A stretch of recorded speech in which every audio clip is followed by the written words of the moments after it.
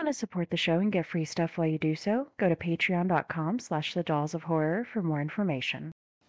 Now, to understand it the way I understood it, hearing it from the mother, that is, from the mother half of Norman's mind, you have to go back 10 years to the time when Norman murdered his mother and her lover. Now, he was already dangerously disturbed, had been ever since his father died. His mother was a clinging, demanding woman. And for years, the two of them lived as if there was no one else in the world. Then she met a man. And it seemed to Norman that she threw him over for this man. Now, that pushed him over the line, and he killed them both. Matricide is probably the most unbearable crime of all. Most unbearable to the son who commits it. So he had to erase the crime, at least in his own mind. He stole her corpse. A weighted coffin was buried. He hid the body in the fruit cellar. Even treated it to keep it as well as it would keep. And that still wasn't enough. She was there, but she was a corpse. So he began to think and speak for her. Give her half his life, so to speak. At times, he could be both personalities, carry on conversations. At other times, the mother half took over completely. He was never all Norman, but he was often only mother. And because he was so pathologically jealous of her, he assumed that she was as jealous of him. Therefore, if he felt a strong attraction to any other woman, the mother's side of him would go wild. When he met your sister, he was touched by her, aroused by her. He wanted her. That set off the jealous mother, and mother killed the girl. Now, after the murder, Norman returned as if from a deep sleep. And like a dutiful son, covered up all traces of the crime he was convinced his mother had committed. Why was he dressed like that? He's a transvestite. Not exactly.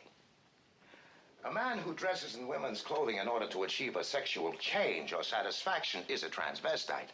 But in Norman's case, he was simply doing everything possible to keep alive the illusion of his mother being alive. And when reality came too close, when danger or desire threatened that illusion, he'd dress up, even to a cheap wig he bought. He'd walk about the house, sit in her chair, speak in her voice. He tried to be his mother. And, now he is. Watch a few movies, take a few notes. It was fun. If you think you have mommy issues, you haven't seen anything yet. It's the ultimate tale of sex, deception, and a boy who would do anything for the love of his mother. Tonight, the dolls discuss Alfred Hitchcock's 1960 classic, Psycho.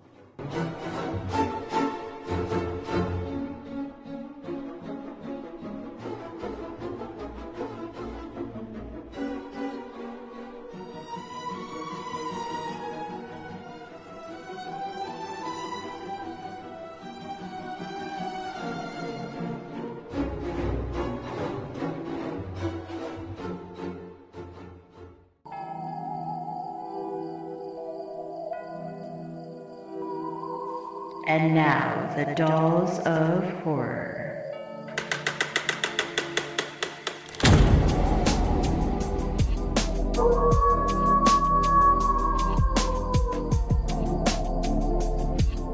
What an excellent day for an exorcism.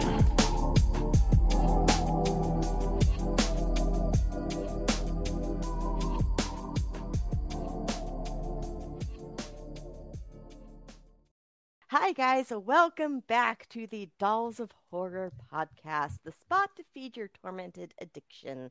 I'm Summer. And I'm Jamie. Jamie, this is a groundbreaking episode for us. I'm really excited about this. I know you are. We have never done a movie that is so old and so influential on horror. The pressure is on. I feel so much pressure on this movie. I know. This is one of those movies where it's like it's almost like a holy grail It kind of is. movie. Well, for one, it deserves it. It's an iconic movie just in cinema in general, let alone horror. But yeah, people have deep feels about this one. And it's black and white. I don't think we've done a black and white movie. We've never done a movie this old. Yeah. Maybe the oldest might be Texas Chainsaw. Yeah, maybe. I mean, we've done the 70s, but we've never delved into the 60s. We have not done Night of the Living Dead, which we need to do, by the way, or That. or anything. So this is kind of a big deal. For those of you who don't know yet, because we haven't said it, we're talking about the original Psycho 1960. Ooh. This is exciting. Oh my God. Seriously. Oh my God. Oh, Jamie, when's the first time you've seen Psycho? Well, so as I've said before on this show a few times, one of my earliest horror movies as a child was The Birds, right? Mhm. So I saw Psycho a little later than that because I saw The Birds when I was pretty young. But I would say I saw Psycho before I really delved full-fledged into horror. So this was probably when I was like a preteen. I actually saw it on TV, but was really excited about it because I had seen The Birds already. And I thought it was scary and cool. I didn't fully appreciate it though, I don't think, until I was a little bit older. I didn't like pick up on everything, I guess, yet, or because it's black and white and it's older as a young person, it took a little bit of time for it to catch on with me. But like I adore this movie now, watched it many times, love some of our leads. I love Anthony Perkins, I love Janet Leigh like so much. So what about you? When's the first time you saw it? I don't even know. Like you, it took me a long time to be able to appreciate this movie. And don't hate me, y'all. I didn't fully appreciate this movie until this week when I was doing my homework. That's fine. Again, it's like, it's a different era of Mhm. filming, so it's a different style. It's not what you were necessarily used to seeing. This is definitely my first Hitchcock, like Mm. ever. I know this. I know I saw it on TV cut, USA, TNT, something like that. So I did see it cut on cable. I was already full blown horror then, so maybe early teens, maybe Okay. pre-teens. So we were around the same age when we first saw it. I think I might have seen part two first. Ooh. Honestly, I saw them way out of order, like I did with all these series, franchise movies. I'm pretty sure that I saw part two first, so I didn't fully appreciate part two either, Yes. clearly, because I was like, hey, I kind of know what's going on because, of course, we all know our characters. We know Norman Bates, we know Anthony Perkins, we know all this stuff, right? Yeah. But honestly, this has never been a personal holy grail movie for me Yeah. until this week. I appreciate it for what it did for horror. I appreciate it for all the things that it's done in the movie at the time, for sure. I know all that stuff and I love it for that, but it was never like a favorite or something Yeah. I went to watch purposefully. That sounds terrible, I know. But No, it yeah. it doesn't. I get it. Like I said, it took me time to like fully appreciate this movie, Mhm. and even though I love it, it's not one that I like watch as frequently as other movies on my rotation. I haven't watched this. I mean, I watch it with fair regularity, I guess, but it's not one that I just throw on. Like I just watched Bride of Chucky again for like the 10th time in like the last 3 months, like 2 days ago. I It's love not one that of for those. you. I know. Love that. It's not one of those movies for me. I have Right. to be in the mood. Bride of Chucky I can just throw on because I'm like, you know what? I need a good vibe movie, and I just saw this yesterday, but whatever. It's still on my queue, so. For sure. Yes, I've probably seen this original Psycho maybe 5 or 6 times in my lifetime. Yeah. I read the book when I was quite young as well. I read the book as an early teen. Want to read it? Never read it. Oh, girl, I read it again in preparation this week. I read it. It's a quick read. I don't know. I don't remember how many pages. It's like this thick. It's so quick. You are going to Okay. just zoom through it. So I read it a long, long, long time ago, and I liked the book better than the actual movie. It reads really well. It doesn't drag in any spots, and it really keeps your attention. It keeps your suspense in there. The movie is a very, very, very good adaptation of the book. It's almost exactly the same, but there are some differences and quotes that I'm going to give you on this book because we decided last week we were going to be doing this movie. I ran to the library, checked this book out. Why I don't own this book, can't tell you. I need to own this book. Same. I've never owned it. I just got it from the library before. And so I went back and I checked it out and I killed it in the week after work. I just dedicated a couple hours to reading instead of watching TV and read it. And the book was only written in 1959, 1 year before this movie was done. So that's really, really neat. For those of you who have not seen Psycho, here is the synopsis. Spoilers up the wazoo on this one. Yes, many spoilers ahead. The synopsis is a secretary embezzles $40,000 from her employer, goes on the run, and checks into a remote hotel run by a young man under the domination of his mother. And that's just the first half. Yeah, I know. It really, we'll get into it. For sure. Directed, of course, by Alfred Hitchcock. Screenplay by Joseph Stefano, and book by Robert Bloch. Okay. Can I just say some book versus movie differences right away? Yeah, I'm interested because when I was doing my research a little, I haven't read the book yet. I did read a little bit about that, like some of the differences, some of the things that happened in the book that Hitchcock was like, no, we're not going to do that particular one. And right. So anyway, I'd like to hear. My book versus movie notes are kind of scattered all throughout my homework, but these are some really things that I just wanted to highlight right away. First of all, Norman's description is described as pudgy, short, balding, mid to late 40s, overweight, homely, and, quote, overtly unstable. Now, chapter 3. I'm just going to read this verbatim. Looking for a room? Mary made up her mind very quickly once she saw the fat, bespectacled face and heard the soft, hesitant voice. There wouldn't be any trouble. Chapter 5. Marion is beheaded in chapter 5, not just stabbed, which was awesome. I read that. Oh, hey. Hello. That definitely wouldn't fly back then. I wish they would do that now, though. Anyhow. Yeah, that's what Hitchcock was like. Oh, no, we're not going to cut off. We can't cut off Janely's head. It's bad enough we're killing her in the shower and flushing a toilet. I know. Quote, the head was the worst. Nothing else was severed, only slashed. So beautiful. Beautifully written book. I'm telling you, you're going to kill this book. You're going to just devour this. You got to read it. I'm going to eat that up fast. Have to read it. Like I said, very quick read. It's not long, and it's easy. It's an easy one. Okay, chapter 9. I love this because I feel this in my soul. And as I was reading this again, I was like, damn, that's me. Aside from balding and such. But okay, chapter 9. Mother finally took him to the doctor. And the doctor said he needed glasses. The glasses helped, but he still had trouble seeing properly when he gazed into the mirror. So after a while, he just didn't, except for when he couldn't help it. And Mother was right.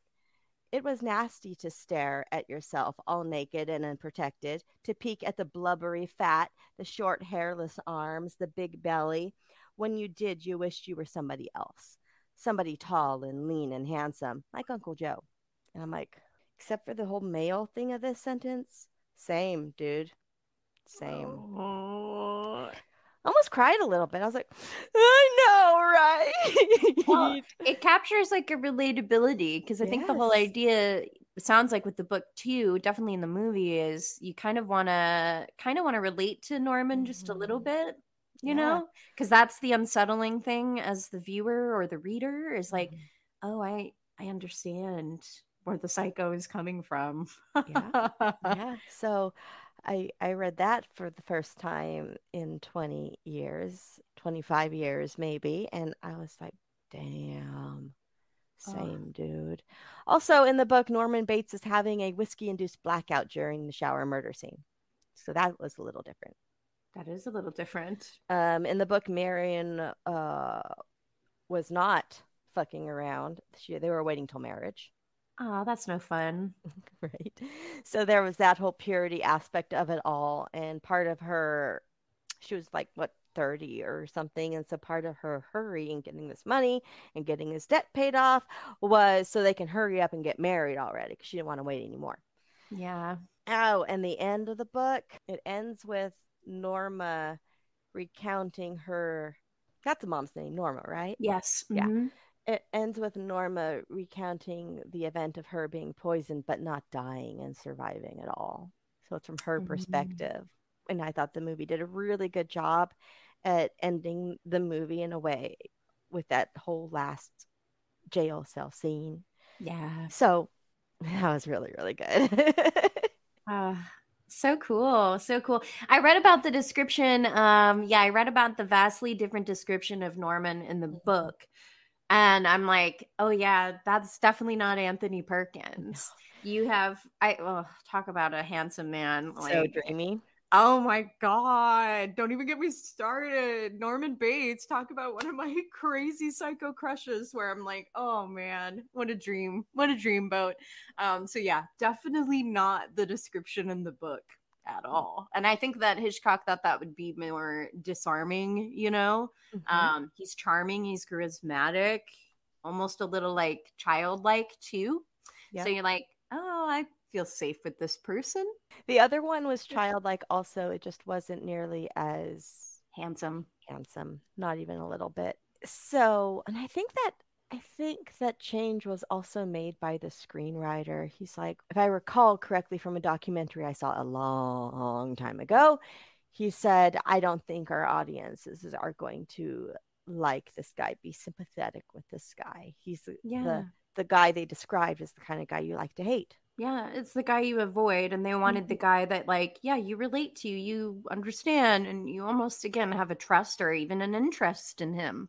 Right. Now, for the remake, you've seen the Vince Vaughn remake, yes or no? I Okay. have. Okay, you don't like it. I can tell. I'm not a fan of that one. I'm totally indifferent. I don't care either way, honestly. It's completely forgettable. It's a shot for shot remake, which I I know. personally like because a lot of people don't watch this movie because it is old and it is black and white. And that gives you the chance to see everything without seeing an old movie. So I do not mind a shot for shot remake. I actually really like it when movies do that sometimes. But I think it would be very interesting if they had casted Norman as they described him in the book. Oh yeah, that would be interesting. But again, I'm kind of with the screenwriter. I don't know if it would work. I don't Yeah. know. I don't know if it would achieve like what they were, at least what this movie and the remake were kind of going for, which is Mhm. that you kind of relate to and feel comfort around Norman a little bit. You don't feel off guard necessarily. He's a little weird, but you're like, he's handsome. It's okay. Right. A little quirky. Yeah. And then I was having a conversation with my coworker at my job last night, and we were talking about who would be the good choice in that description. He's like, maybe Paul Giamatti. And I'm like, that could work. That would be a fascinating thing to see I is don't have any Paul in other that better role. recommendations. I think that would be a very interesting choice. He's a great actor He's, too. he's an So amazing actor. Yeah, so I thought that would be fun. yeah, he's got But the pipes for it. He's got the acting chops to really like play that role well. That would be really interesting. okay, so now that we got that out of the way, let's jump in with our favorite kill. Mother, oh God, mother, blood, blood. mean, there's not a lot. It's an old movie. Yeah, there's like two kills, but they're both really good. They're both really cool. You're only allowed to pick one. Yep. You want me to go? I got my favorite. Do you have your definite favorite? I have my definite favorite.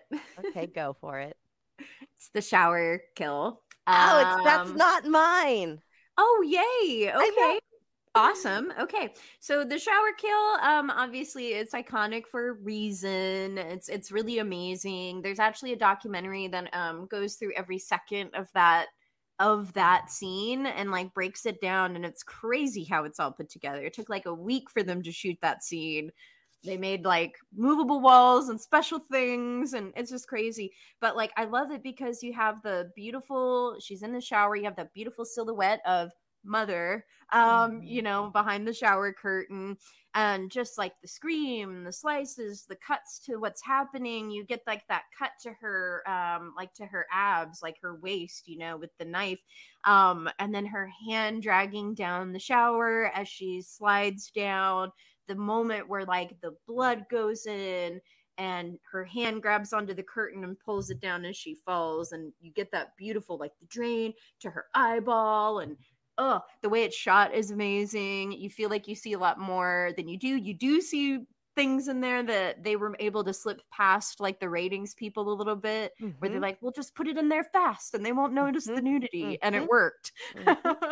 So it's a brilliantly done scene. Very, very cool. And again, I love Janet. So the fact that like she's the one in that scene makes me so happy. I love the other kill. I love the investigator. I love that kill too. And of course, I heard you talking about this with David earlier. I love it because of the cinematography of it all. Why don't you tell our audiences all about that? Yeah, so I have to mention the part before he actually falls too, because it's so cool. You get this, and that's all why I love it so much. It's so great. It's that above shot, from above shot. I had to watch it like twice again this time because it's so cool. Because our PI, Abernathy, I think is his name, something like that. He's like coming around the corner of the stairs, and then Mother like comes out, and you see all of this from above, which is crazy cool. But anyway, for the scene where he's like falling down the stairs, apparently they had him sit there, move his arms like he was falling backwards, but behind him they had a screen that was playing the footage of the camera like panning down the stairs, like moving down the stairs. So that's how they actually achieved that really, really cool effect. I mean, it looks badass. That is why it's so badass. Like, that's why it's my favorite. Everything that goes into that. Of course, the shower kill is so iconic, but we've seen it to death, and no one ever features this kill, and it's so beautiful. And that's not the first time in this movie they did that direct bird's eye view, which is so cool. So awesome. So pretty. So yeah, that one's definitely my favorite for all of those reasons. Thank you for describing it so beautifully. So great. So great. It's gorgeous. And it's just very creative too. Like, just given the time that it came out and everything too, and the fact that they had a kind of limited budget, it was like, that's such a creative, smart way to achieve like a really neat effect. Yep. Alrighty. Fashion moment. So many looks. Yeah, looks. I don't have a lot, actually. I don't have a lot either. I have two. Okay, I got one. Okay, you go first then. I'm sure if I tried a little harder, I could come up with more. But I was so focused on the cinematography of this movie. I got lost in cinematography. I have a whole page of typed cinematography notes that I wasn't paying any attention to fashion or hair. So my fashion moment is the black bra. Awesome.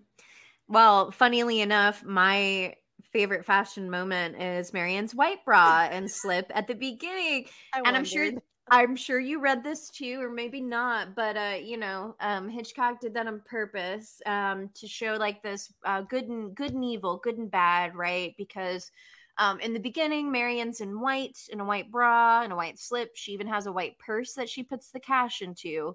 But once she has the cash in hand, it's a black purse and it's a black bra. So tricky. So good. So good. My other item that I really liked is this is before her infamous shower, but Janet Leigh is in her motel room and she has a beautiful robe on. Obviously, I don't know exactly what color it is. I'd like to think it's pink, but it's probably black given it looks light. But it's got like little spots on it and it's like silky and it's really nice. And it's like right before her shower. So I'm going to say it's pink. I think just it's call it pink. It's one of your pink ribs of horror. Yeah, she's a pink girl. I know it. I also really I do enjoy the dress, the button-up dress she was wearing in the beginning. Pretty. So pretty. So pretty. So I really like that as well. And I like her white purse. I do.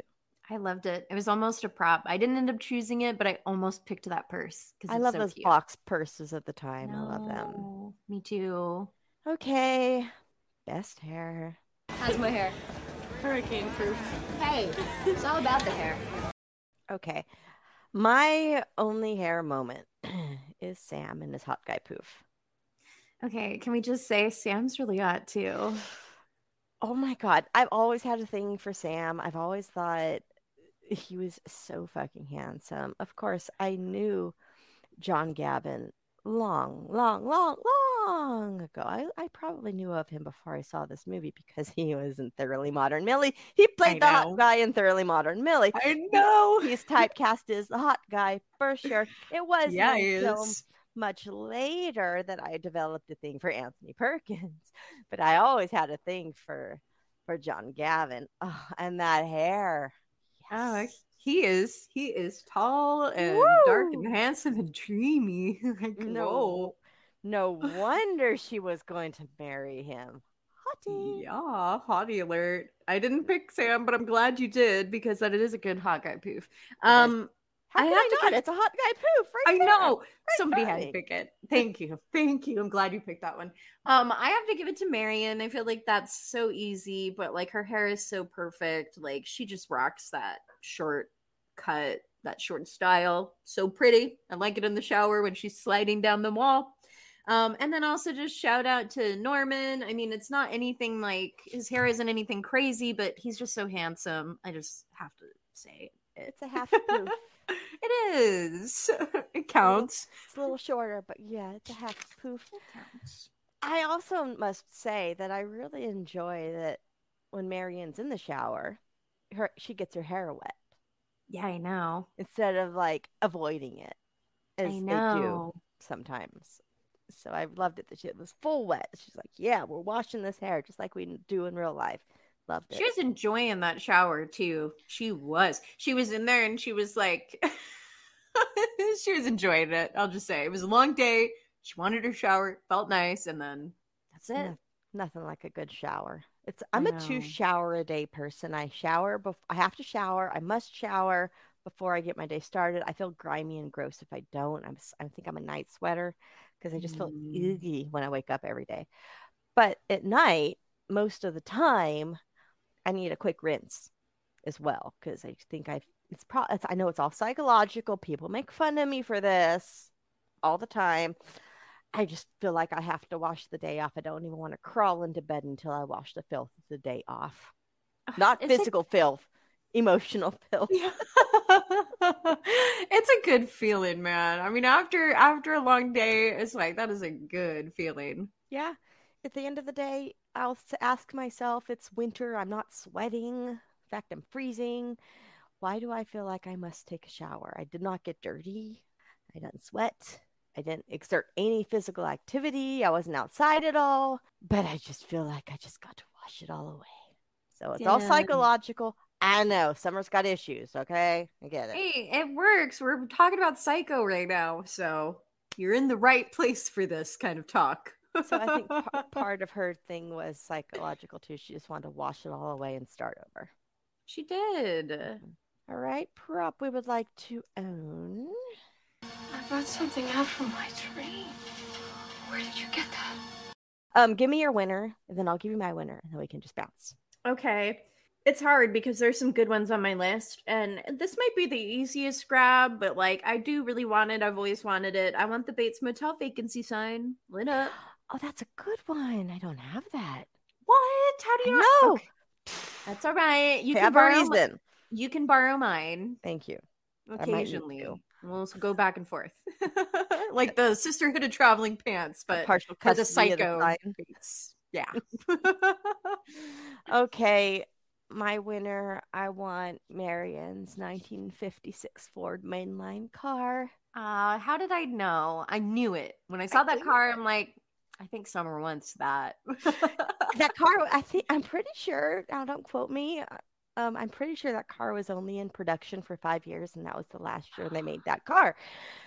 So it's kind of a special model. It's kind of a special car. Yeah. And, you know, my dad's a Ford guy, so it's a Ford. So, yeah, want the car for sure. I know nothing about cars other than when they look really good, like when I know I like how they look. And that is a car that when I saw it, I was like, I don't know about this car, but I know that I like it. That's all I know about cars. But it's gorgeous. And you're like, and I know Summer wants this car. That too. I was like, Summer's going to choose this car. It's going to be on her list. I know it. We're going to have car talk. I know it. Summer's car talk. The winner, Marion's 56 Ford. Gotta have it. So good. Okay. I don't know where I would put this exactly, but damn it, I would find a place. I would like Mother, please. I have Mother too. Okay, good. In a rocking chair, you know, I just have her set up, you know, when people come over, set a place for her at the table or whatever. Gotta have Mother around. Mother is like so gnarly and awesome looking. Like, I have to say, I love Mother. I want her. I know exactly where I'd put Mother. I would put Mother in her rocking chair by my shelf of other There like you dolls. go. Aww. She would find a home next to Chucky and my Billy Puppet doll. Oh, what a happy little family. A creepy, happy family for sure. Yes. So yeah, I had Mother as well. Okay, I want the house. I know it's not a real house. I know it's a facade. I want it. If I was a rich person, I would hire an architect to build me a replica of this house and live in it, and probably be quite famous in the neighborhood and have a bunch of tourists stopping by to take a picture next to the replica of the replica of the replica house. Yes. Always wanted this house. I fucking love the house and the motel. Everything, the steps, all of it. Now I know the steps would get pretty old after a while. Like, how many more steps to go? Kill me now. But I love it all. Have you ever been to Universal? No, I've always wanted to do that, and I've never gotten to do it. It's been a long time, but I went. Field trip. Right? I went to Universal Hollywood when I was living in California. I worked for Bond's Safeway grocery store, and at one point they rented out the park for Halloween Horror Nights. All the grocery stores in the California region. So it was all of us employees in the entire California region were running amok for Halloween Horror Nights in this park. And so I went with a coworker because he had a car and could drive me. And, you know, we took the tram tour that goes by the house. And nowadays they have a Norman actor sometimes coming out of the house and putting a body in the car. Sometimes he's walking to the tram with his knife. It just depends on when your tram hits the house and where he's at in his journey of acting. But back then it wasn't that detailed. And back then they had an actor walking out of the house and standing at the top of those steps. It was awesome. It was so cool. So cool. It was so cool to the point where I was like, who is that? Is that even a person? Is that just like an animatronic or a cardboard cutout? But he moved. Yeah. So it was a person up there. It was so neat. And so, yeah. And then they do have walking tours too. So if I ever went back to Universal in a non-horror night season, I would get that VIP ticket, which is very pricey, but very worth it. And you get like walking tours of things. Oh, how fun. And it's kind of a shame that this house that they have is not the real house, because they kept destroying the set and rebuilding it and destroying it and rebuilding it and moving it. And now Whoville is behind the motel. So you see the motel and you see pieces of Whoville sticking up. It just it's not the same feel as when I went, and it's not the same feel at all. You can find this on YouTube. I watched the newer videos on YouTube and I said, what the fuck is that? And you're like, that's Whoville back there. What's that pink thing behind the motel? Oh my God. Anyway, it's kind of upsetting that it's not the real replica house that they used in any of the movies. And No. even the motel, I think, is the motel they used for the remake. It's not the original. Aww. Yeah, so I wish that the house and the motel had remained intact all these times, but they needed the space for other attractions. I get it, I know, but still, kind of loses its luster. I want to hire an architect to build this house for me.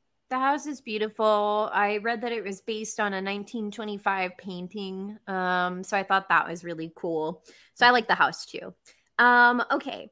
I will also take the cool photo of Marion that our PI like shows Perkins, shows Norman when he's like looking for her questioning. So I'd like that little photo of her. I want the Fairvale Church sign. Oh, that's a good one. See, now you know why I didn't pick the sign, because I picked the house. But if I want the motel too, it kind of comes with the sign comes with it. Okay, in that case, then I get the motel too, since I picked the sign. Well, of course. They're a set. They're a set. So it's like, I don't know where I'd put the motel, but figure it out. I'll figure it out. Hey, it's just up the street. She's coming from Phoenix, No, I was right? like, there's Tucson's mentioned twice in this movie, by the way, where I was like, yeah, Tucson represent. And then Tempe's mentioned, Phoenix mentioned. So I was like, whoop, whoop, Arizona. Okay. Anyway, next item. I would really also like the motel guest book. Oh, yeah. I had that in my head and I didn't write it down for some reason. I don't know why. I would love the newspaper. I have that too, with the money bundled in it. Oh, yeah. Of course. Anything else for you? One last thing. Although the taxidermied birds are awesome, I would rather just have the cute bird paintings that are in the motel room. They're really cute. I love the bird motif that goes throughout the whole movie. Yeah, I want the knife. Nice. Boring, I know. So predictable. That's good though. So boring. It's good though. It's iconic. Yeah, it is. Imagine. So amazing props. Really good props in this one. There were other items I looked at too that just didn't make my final cut, but there's some good props in this one. Okay, time for epic line. Boy, the next word that comes out of your mouth better be some brilliant fucking Mark Twain shit, because it's definitely getting chiseled on your tombstone. Okay, my winner comes from Sam.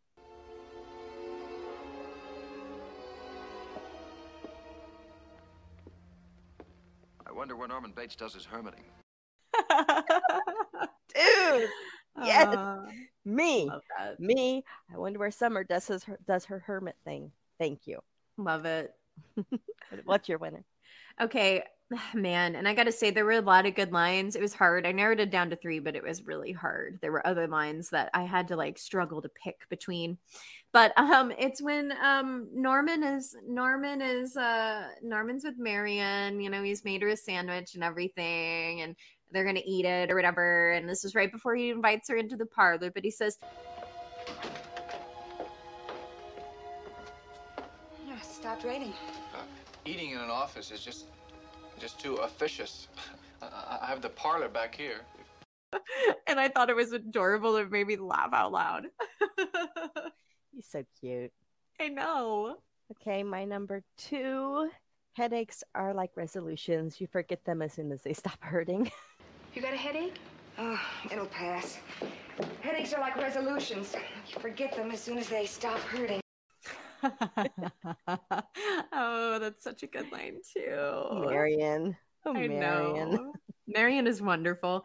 Another Norman line, just because I think this is, I feel like it's kind of an easy pick, but it's such a good line. It really explains him and just humanity, where he says, You know what I think? I think that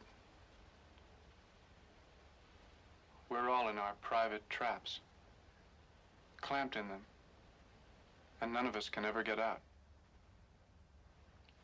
We scratch and claw, but only at the air, only at each other. And for all of it, we never budge an inch. Sometimes we deliberately step into those traps. And I'm like, oh, that captures the bleakness so well. This is why you got to read this book. I know, I can't wait. I don't remember if that specific line is in it, but it has that feel. I think I read that it is, because this was I was like, that's such a great line. It's so prolific, and so I think I looked it up, and I think this one is right from the book. What's your last one? Because Nina said we have one in common, and so far we have none. So what's your last one? Okay, it's Norman again. They're all Norman for me, even though Marianne had great lines that really were hard for me to not pick. But anyway, this one made me laugh so loud every time. I know where he which one says, it is. okay, he says, Well, want to come in and register? No, sit down. I don't want to trouble you. I just want to ask you a few No, questions. it's no trouble. Today's linen day.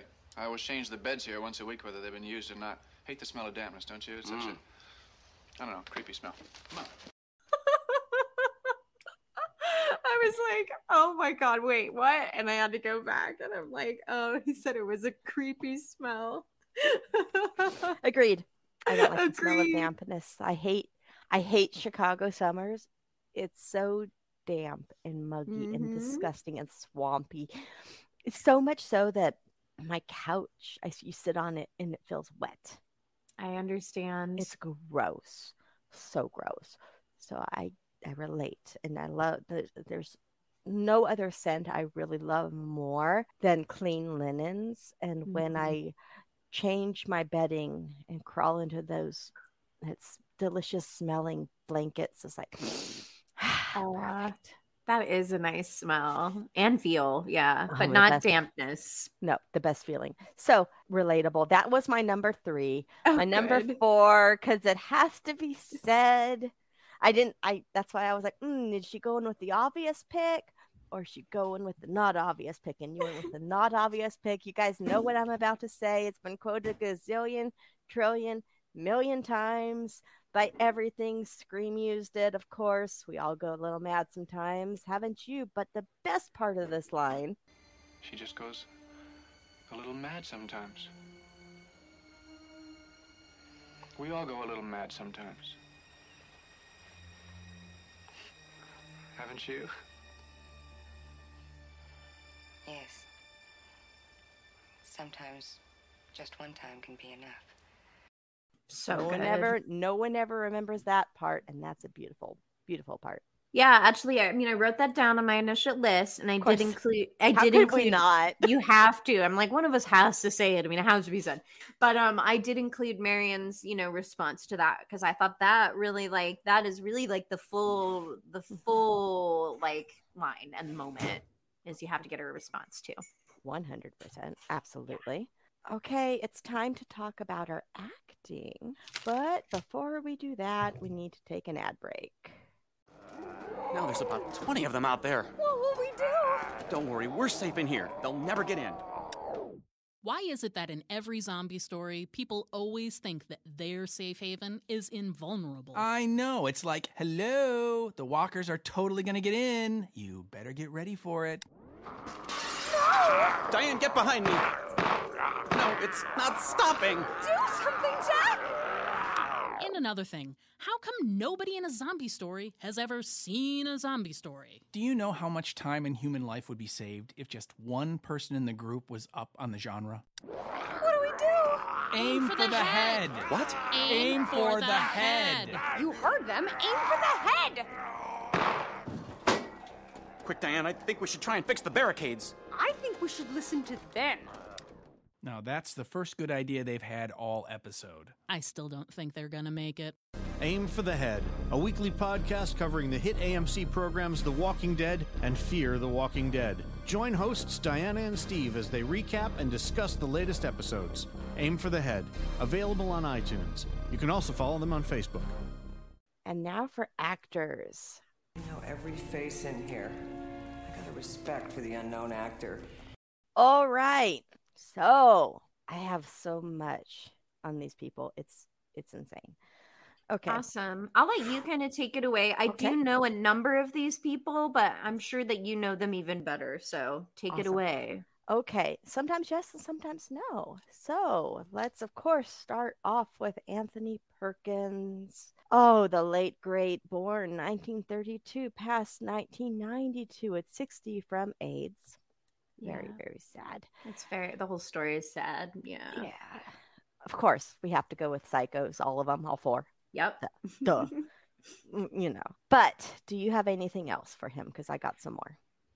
It's crazy because I love him so much from Psycho, from all the Psycho movies. And I'm like, man, I really don't know a lot of his other work. And I will say, I think Anthony Perkins had some trouble getting away from the character of Norman. And that's what I've read. He talked about it, multiple times. He said he wouldn't change it, that he would still take the role if he could have gone back in time. But it was hard for him to escape that character. But the only other thing I really knew him from was Murder on the Orient Express. So he did also have a very, very successful theatrical career. I read that too. Which I don't have any of those credits listed, but he did a lot of theater. So he was always working, even if it wasn't in film. Now, I really loved Double Negative from 1980. It is about a photographer who tries to find his wife killer. John Candy has a small role in it. It's really good. Guys, check it out. Check that out. Henry always loved Mahogany with Diana Ross. Love her. He was the best part about that movie. He was crazy. He played crazy in that movie too, just so you know. Typecasting, probably. But he's good at it. Very good at it. In 1991, he was in a movie called Demon in My View about a man who kills prostitutes. Kind of a Jack the Ripper ripoff, in my opinion, if you ask me. But, let's see here. Oh, and he directed Psycho 3. I read that. And also Lucky Stiff from 1988. Cool. Okay, Janet Leigh, Marion Crane. All right, we lost her in 2004 at 77 years old.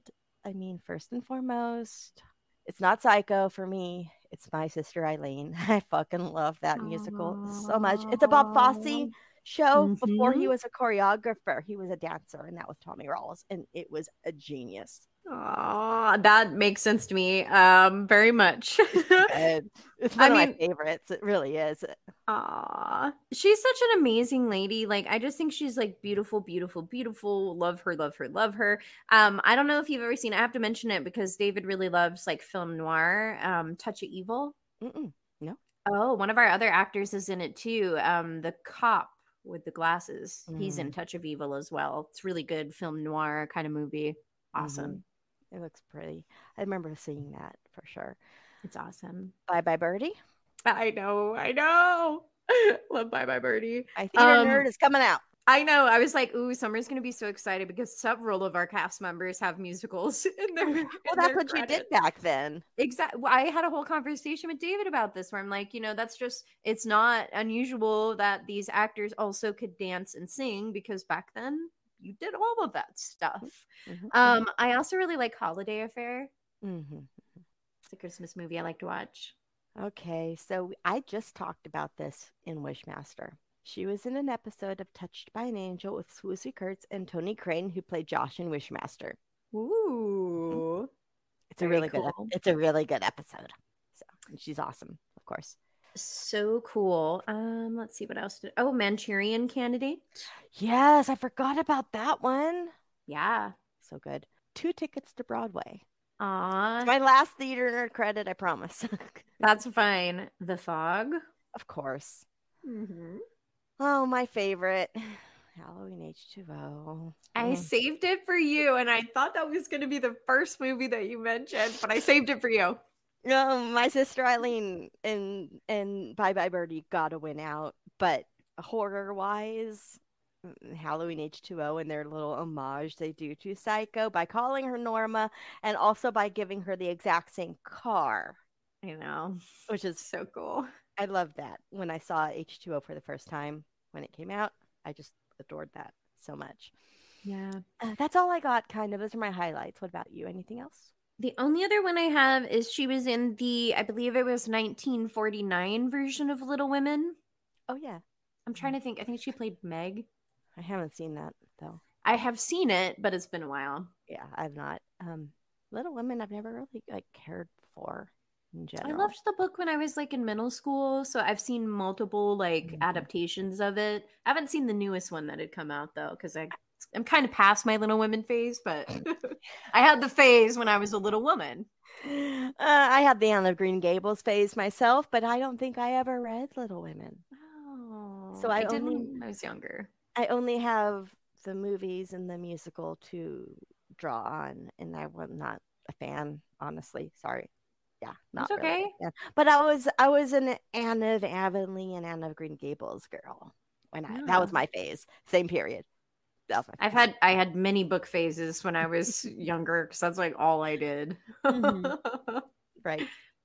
Alrighty, Vera Miles, aka Vera Ralston, playing Lila Crane. I'm unsure on when she passed. I read there's nothing, I couldn't find anything concrete. She was born in 1929, so she's still alive. Good on you.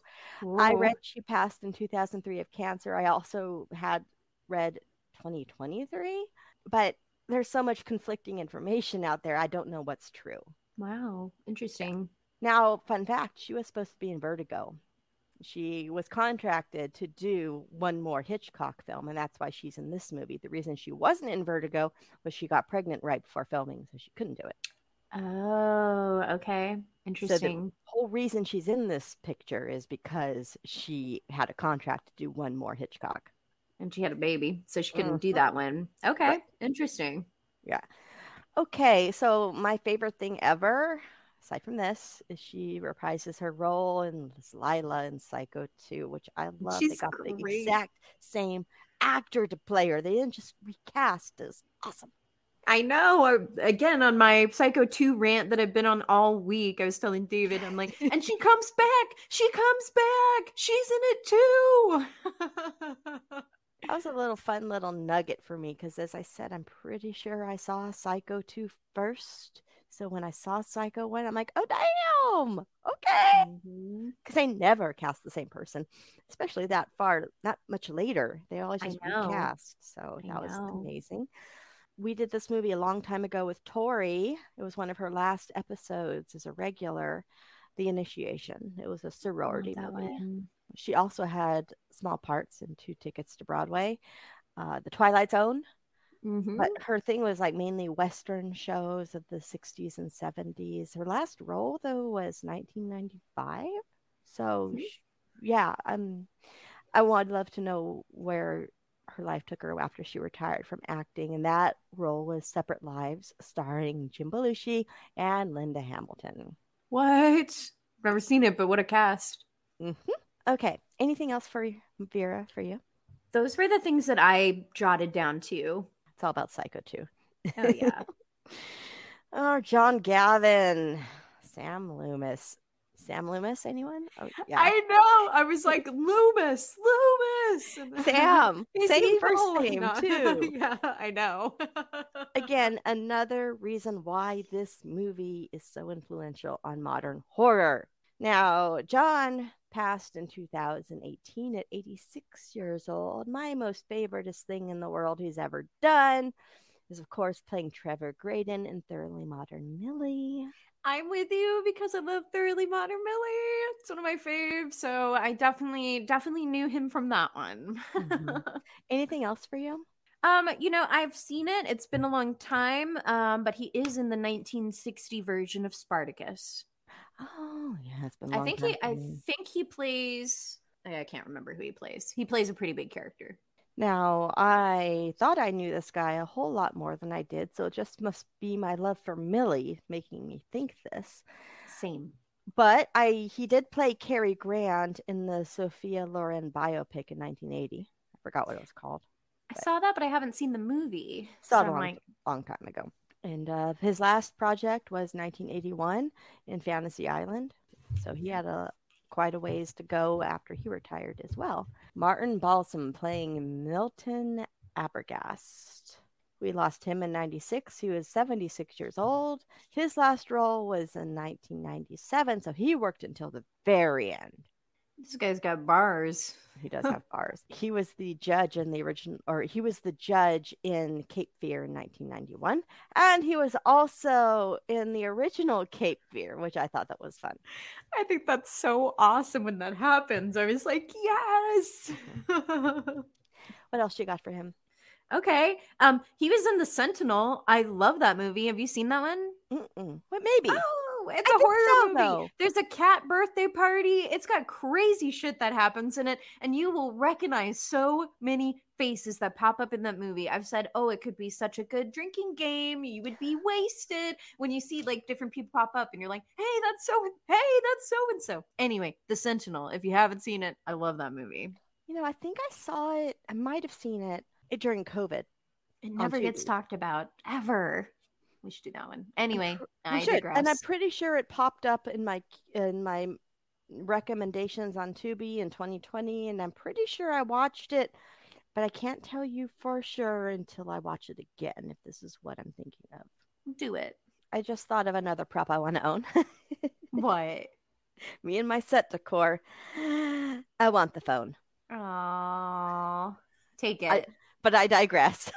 It's just a background piece. Do you have anything else, Jamie? Because I have two more things. For Martin, I do have a couple other things. Let's hear it. He's in All the President's Men, and I love that one. Because I got to say, like, Watergate is part of the reason that I became a journalist, because I was, like, fascinated when I learned about it. I'm like, look what these journalists did. Pew, pew, they're superheroes. So that's part of the reason. So I love All the President's Men. He was also in Murder on the Orient Express and The Twilight Zone. And I'll give the rest to you. Breakfast at Tiffany's. Yes, I love Breakfast at Tiffany's. And Two Evil Eyes. I love that anthology a lot. Yeah, I actually almost watched that the other day. I've never seen it before. Girl, stop putting it off. You're going to love it. I know I will. So good. And it has our girl Julie Benz in it. Oh, I love her. It was her first role. Aww. Fresh from her figure skating career. There she is. So you got to watch it. Yeah, I know. And she has a fashion moment. I'm just saying. Okay. That's all I got. Anything else? Oh, he's also in St. Elmo's Fire. He plays a teacher. There you go. John McIntyre playing Sheriff Al Chambers. All right. Oh, he died a long time ago. He passed in 91. He was 83 years old. Oh. He was Amos and Turner and Hooch. That was Amos and Turner and Hooch, yeah. That was my first one too, because I love Turner and Hooch. I think we mentioned it once, maybe before on the show, or yeah. He was in the Rescuers cartoon. I had that too, because I fucking love the Rescuers. That was like towards the end of my cartoon viewing years, but I remember that one. And last but not least, he was in the Shirley Jones show, Shirley. It only lasted 13 episodes, but I remember it. It was 1980. He was also in one of the Herbie movies. Herbie the Love Bug. Anybody Yes. remember those? He was in Herbie Rides Again. I loved Rides Again. I had like a little nostalgia with this guy where I was like, Turner and Hooch the Rescuers, and I'm like, Herbie. I haven't thought about Herbie the Love Bug in like ages, like fucking ages. I forgot that car existed. How could I? I'm ashamed of myself. You should be. I am. Man, they made so many of those, and then they remade so many it. of those. So, yeah. I know. Righty, Simon Oakland playing Dr. Fred Rickman. All right, he passed in 1983. I have two things, only two things. Same. West Side Story. Yep. Tucker's Witch. I love the show. So when I saw that on his list, I'm like, oh, we haven't mentioned that show in a minute. It's been a minute. It's been like a year. I love that fucking show. Still do. Yeah. It was streaming on Tubi. I wonder if it still is. You got to check it out. Okay, I'll look for it because you've mentioned it multiple episodes, so I definitely have to check it out. The other thing I knew him from was he was in like 20 episodes of Kolchak. Oh yeah. He was in like 20 episodes of that show. I didn't watch that show though. I like that show. That's why I missed that one. Mm-hmm. Anything else? That's all I had for him. Alrighty. Frank Albertson playing Tom Cassidy. Oh, he died young, 1964. He was only 55 years old. According to the internet, he died in his sleep. What 55-year-old dies in his sleep? Wow. I wonder what was the cause of that, because that's not normal. That's Again, really, really young. In 1964, they probably didn't have the technology to diagnose tell things. why he died in his sleep. That's too young. He worked until the very end. He was on the Andy Griffith Show until the very, very end. And he played Sam Wainwright in It's a Wonderful Life. Mm-hmm. And he was Sam the Mayor in Bye Bye Birdie. This is not the first time we've talked about Bye Bye Birdie on this episode. I was going to say the Bye Bye Birdie connection in this one, the musicals. I was like, oh, there's multiple musicals in this one. That's all I had for him, too, was pretty much what you said. Yeah, not a whole lot. Okay. Lorraine Tuttle playing Mrs. Chambers, the Manitou. She was Mrs. Hertz in The Manitou. That's the only thing I have for her, though. You know, I know the poster for that movie, but I still haven't seen it. So, yeah. I mean, she was in a lot of shows that I know, but like one episode kind of like arc. So I didn't really write a lot down for her. I did note that she was in an episode of The Monsters because I love that show so much. And we know Butch. So I'm like, it's a Monsters thing. Got to bring it up. And then she was also in an episode of Dennis the Menace. I don't know why I picked that out of everything she's been in, but I'm like, I remember Dennis the Menace. This whole cast maybe be like, what? Herbie? What? Dennis the Menace? The Rescue? I'm like, oh my God, all these childhood things. Anyway, that's all I knew her from. I only have the Manitou. That's it. Okay. John Anderson playing California Charlie. Now, we lost him at 69 years old in 1992. He was in Smokey the Bandit Part 2. He was in Dallas, 8 Men Out from 1988, Perfect Strangers, and Jake and the Fat Man. You know, it had to happen. I had to say it. Saw that on the list and thought of you too. I didn't really have anything else for him. All right. Okay. The secretary, Patricia Hitchcock, was Hitchcock's daughter. I did not plan on that. I just saw it and I didn't write anything down. But did you look at her? Because I didn't. I looked at her, but I didn't really know any of her credits. She was in some stuff, but nothing that I recognized. I just knew her as, oh hey, that's his daughter. Yeah, that's cool for sure. And last but not least, and I didn't mention everybody because there's lots of cast. Yeah, last but not least, the voice of Norma Bates. Now credited is Virginia Gregg. Who passed in 1986 at 70 years old, and she also voiced Norma in Psychos 2 and 3, but she had 250 other things, which I was not familiar with. Same. Fun fact, Norma's mother was voiced by 3 people. Yeah. At some point. May I give this fun fact, Jamie?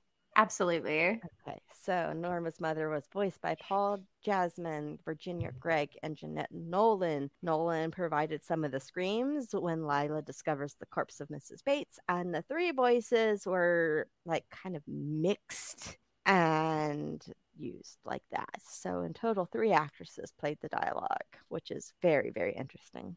Isn't that fascinating that, they just kind of mixed the voices around till they kind of got what they wanted. And I'm like, that's fascinating. Way ahead of their time. Seriously. Yeah. Did you have anyone else that I left out? I already mentioned him, Mort Millis. He is the cop with the big glasses that stops her and everything. And like I said, he was also in Touch of Evil, which Janet is in. All right. That's all. Yep. Okay, great. Cinematography. I've never seen anything like this before in my life. John L. Russell did our cinematography in this one. He died shortly after this, though, in 1967. He was only 62 years old. His career started in 1933 with Dangerous Crossroads. But he also did so many things. He did The Virginian. He did McHale's Navy, the original. He did 1948's Macbeth and 21 episodes of the Alfred Hitchcock Hour. That's also a fun thing about this movie, is Hitchcock used his crew that he already had for this movie. I have an entire page of cinematography notes, and I know you do too. So, shall we just bounce? Yeah, let's bounce. That sounds great. Okay, so I already talked about this. Got to say it again. The ceiling bird's eye shot when the detective comes up the stairs. What? It seriously makes me lose my breath every time. I gasp every time it happens. And I was like, David, get in here. I'm going to play it again. And he's like, okay. And then I played it again. I'm like, look at that. Anyway, like, geez, what? I love it so much. It makes me lose my mind. What about you? Okay, well, first of all, I just wanted to say, like, the lighting in this movie is absolutely gorgeous. It's like flawless, like how people are lit, the way that like certain people are lit, or even things are backlit to draw your eye to the place that it's supposed to go to tell you more of the story. It is amazing. Also, just wanted to say, like, I thought the staging of this movie, you can really see like the influences from theater and stage, like the way that the movie is actually like where the actors stand and where everybody's placed and how they face the camera. Very, very theater. Very cool. Okay.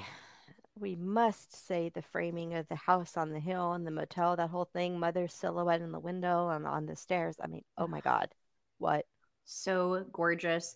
I really love the moment where Marion has stolen the money and you get the shot of the money on the bed. The next thing that happens is the camera pulls back. It brings you over to the suitcase where she's packing that. Like it tells you so much story and like what's happening, and kind of catches you up where it's like she kept the money. Oh, she's also leaving. And just brilliant camera work. So cool. Okay, so the opening titles, what? And then they're so smoothly transitioning into the wide pane panel through the window of the hotel room, and then that takes you into our first scene. Oh, wow. There's no better way to start a movie, I'm just saying. Yeah, and let me tell you, like, Phoenix has never looked that pretty before. Let me tell you, when you get the beautiful shot of Phoenix in the beginning and everything, I'm like, Phoenix is not a pretty city, but it looks great in this movie. No. Anyway, I really like the driving scenes where For she's sure. driving. You know, It's me driving on the I-19 like every day where I can't see, and then it rains, and I'm like, I can't see, and like I have voices in my head, and I'm freaked out. You know, talking again about Phoenix, our pals at Grim Life did a Psycho film locations video a year or two or three, at some point in the last few years. They did that video, and obviously the outside scenes and then the back of the hotel from the hill where you can see it. But yeah, they found a parking garage across the street from the hotel they filmed at, and so they did that whole reenactment, which is very cool to see in present day. It's still I have to watch that. It's still there. Also, you talked about driving scenes. Gotta say it, the sign where she turns off and takes that wrong turn where she shouldn't have taken. She should have gone to Bakersfield. the other arrow was pointing towards Bakersfield. I noticed that. Only time I'm going to say that. Should have gone to Bakersfield. Love that. I have to say, I think the scene with the cop is really tense. The way that the cinematography is, it had me kind of like on edge. And so, you know, you have these great shots where she keeps looking in her mirror and she sees the cop behind her, right?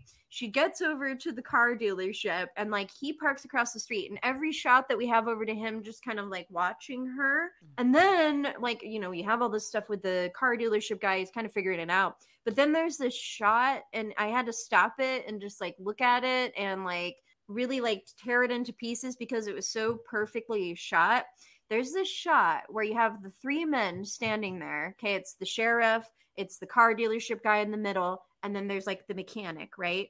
And Janet's leaving.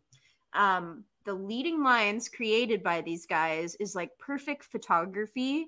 There's backlighting behind. The line actually continues to the cop car and then goes off screen.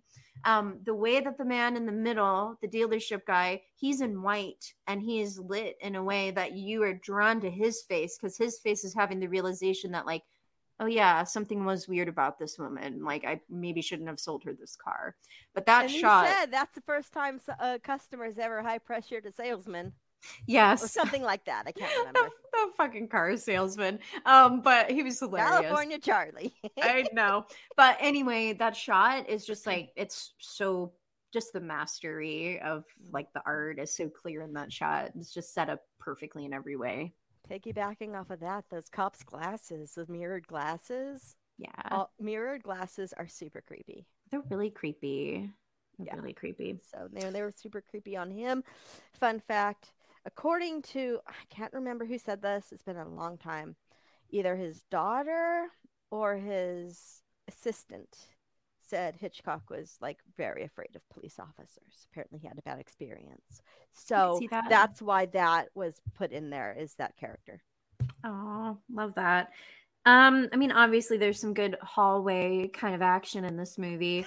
There's this particular hallway moment that I really love. So you're actually looking through the frames, like you're looking down a hall, and like Norman walks back. I think it's probably to his parlor or something. He goes back to the back. And so he like walks through this, you watch him walk through this hallway, and then he sits right in the middle at a table. And it's really gorgeous how it all looks. And then later in the movie, when Lila, is that her name, the sister? When she comes, there's a shot where she's sitting at the same table down that hallway. It's really gorgeous. Okay. This might be my favorite single shot in the entire movie. I don't know why. I just thought it was so interesting on how they accomplished it. I don't even know. It's in the shower scene, but it's the frame where the camera is directly under the shower head and the water is coming out around the camera, but not hitting the camera. How'd they do that? They made a special shower head. Oh, is that how they did that? Yeah, they actually built like a special shower head that like, so the water, basically the water wouldn't hit the camera directly, but it created that. So they built that specially to create that moment. Worth it. Yeah. So worth it. The whole shower scene is crazy. I can't remember the name of the documentary, but there's like a documentary or a short or something where they take you through like every moment of that scene and like kind of break it down. And I recommend that. It's pretty cool to see it all like step by step. Okay, some other stuff I really liked. I just have to say that shot of Norman at the end, we talked about it a little bit, how perfectly it is with Mother and what's going on there, but like just beautiful, and the way he looks right to the camera, the smile, all of it is just such a great way to end a fucking movie. Such a great way to end got a movie. Goosebumps thinking about I know. it. Everything about it, the dialogue that's over it, but then his eyes going here, his eyes going there, the smile, everything. How he acted it was awesome in contrast to what they had playing in the voiceover, which is awesome too. Alrighty. Shower eyeball. What the fuck are you talking about? It's when you get the drain. That's the only thing I don't remember. Oh, I remember it. There's the blood going into the drain, and then from the drain, you go to Janet's eyeball, and it's a really cool shot because it's like drain to eyeball, and her eyes all open and dead and beautiful. Right. So good. And I want to throw this in too because it's part of the whole thing, but having someone enter into the bathroom through the shower curtain was awesome. Yeah. Yeah, it was. What else you got? Just like all these moments of dialogue between like two characters, again, just like the lighting and the way that they were staged, like really impactful in those scenes. So I really like the scene where Sam is basically interrogating Norman. Norman's like kind of sitting maybe at his desk at the motel, and Sam's on the other side. One of them is in like a darker color, one of them's in a lighter color, and then just the way that they're lit kind of like reflects the color of their shirt. So I just thought that was really gorgeous too. Also, the moments in the beginning with Marion and Sam, I really like how they shoot them together. That whole scene was really romantic and sweet, I just have to say. And kind of sad too, because you're like, oh, just wanted to work out for you two kids. Yeah. How about let's go back. Let's go back to the final shot of Norman and sitting there, and his face is there, and then he kind of turns into like a superimposed human skull situation. Yes. But then going further, it dissolves into the shot of them pulling Marion's car out of the swamp. And fun fact, the chain is placed so that it appears to be moving through where Norman/Mother's heart would be, symbolically showing that they are tied together. So dope. Like all the little details in the cinematography is amazing, because like that's pretty much like my main little like pull out kind of like moments. But I will just say overall, the cinematography is used as a storytelling element in this movie. It's used as a special effects element in this movie. Like the cinematography alone just does so much to tell the story of this movie, and it's like brilliant. I had to pause like multiple shots just to like break them down and look at them, because just perfect photo like rules.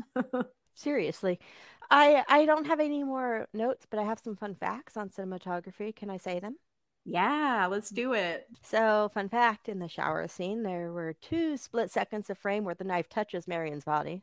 Doesn't touch her at all after that. The shower scene has over 90 splices in it. I know, it's Jeez, wild. how long did that take to edit? And none involved Anthony Perkins. He wasn't there at all.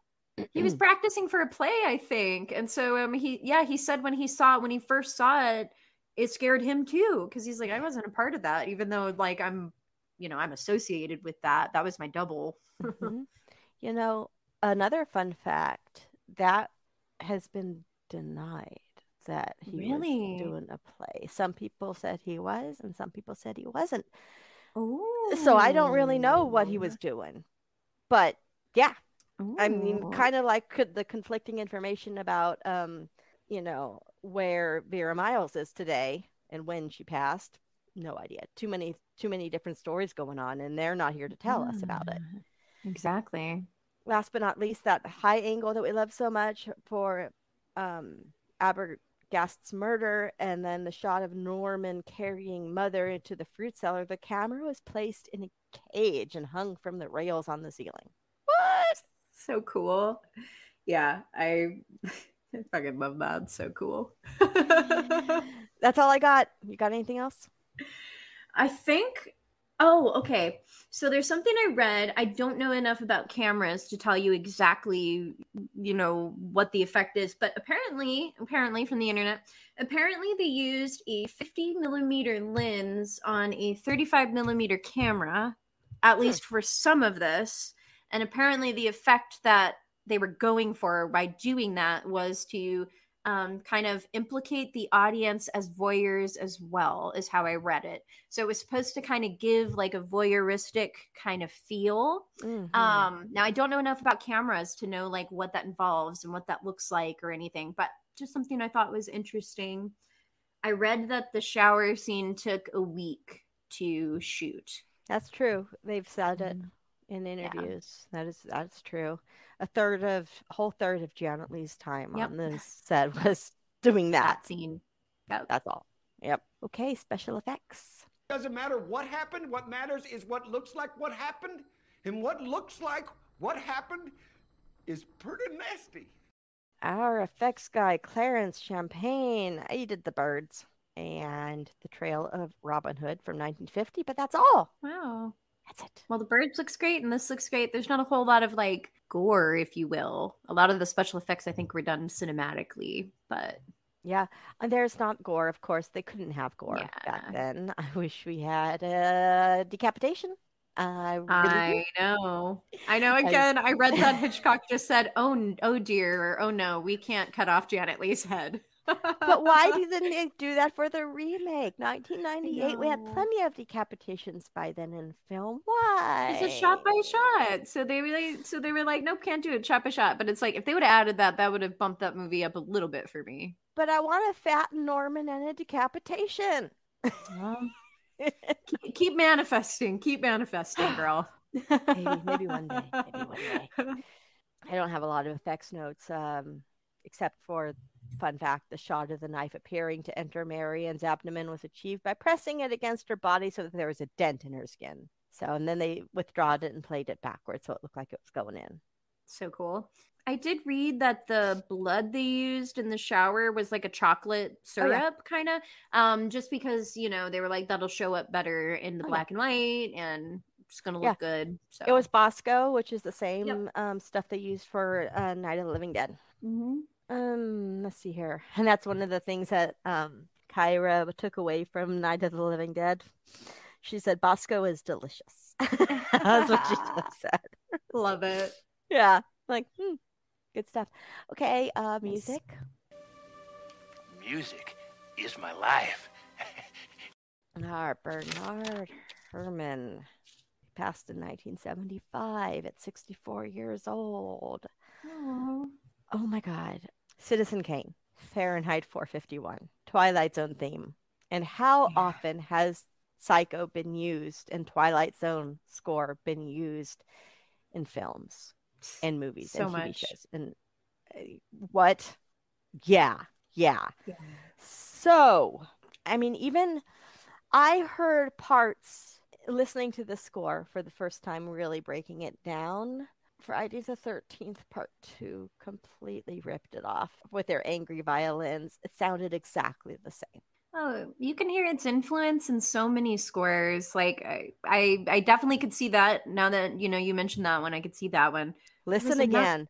Yeah, I will. And then think about Friday Part 2 because you love Part 2.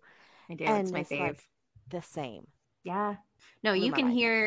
hear hints of that Psycho theme, and that you can hear it all over the place. I mean, I would say that moment musically is one of the most like cinematic, iconic like movie music moments ever. People who have not seen Psycho still understand what that sound is and where it comes from. Yeah, and that was achieved. That specific sound of the knife shrieks was achieved by using only violins, sawing the same note over and over and over again. That's it. So cool. And the score is so unique because they only had strings, no other types of instruments, only strings. So that's pretty neat. So cool. Yeah. And I know that Hitchcock gave like major props to the music and the composer, for his part in it. I think they actually increased his salary. I think Hitchcock even went as far as to say like, I don't know, like he gave a percentage, like 35 or 40% of this, the effectiveness of this movie is because of the score. I forget what he said exactly, but yeah, it'd be different without. Apparently at first he didn't want music during the shower scene. Yeah. Yeah, it would be different. I love it that it's not I love it that it's just a bunch of shrieks. Yeah. So good. Like Black Christmas did similar things with their wails and shrieks. So it's like, it's so good. So it's so effective. Totally. That's all I got. You got anything else?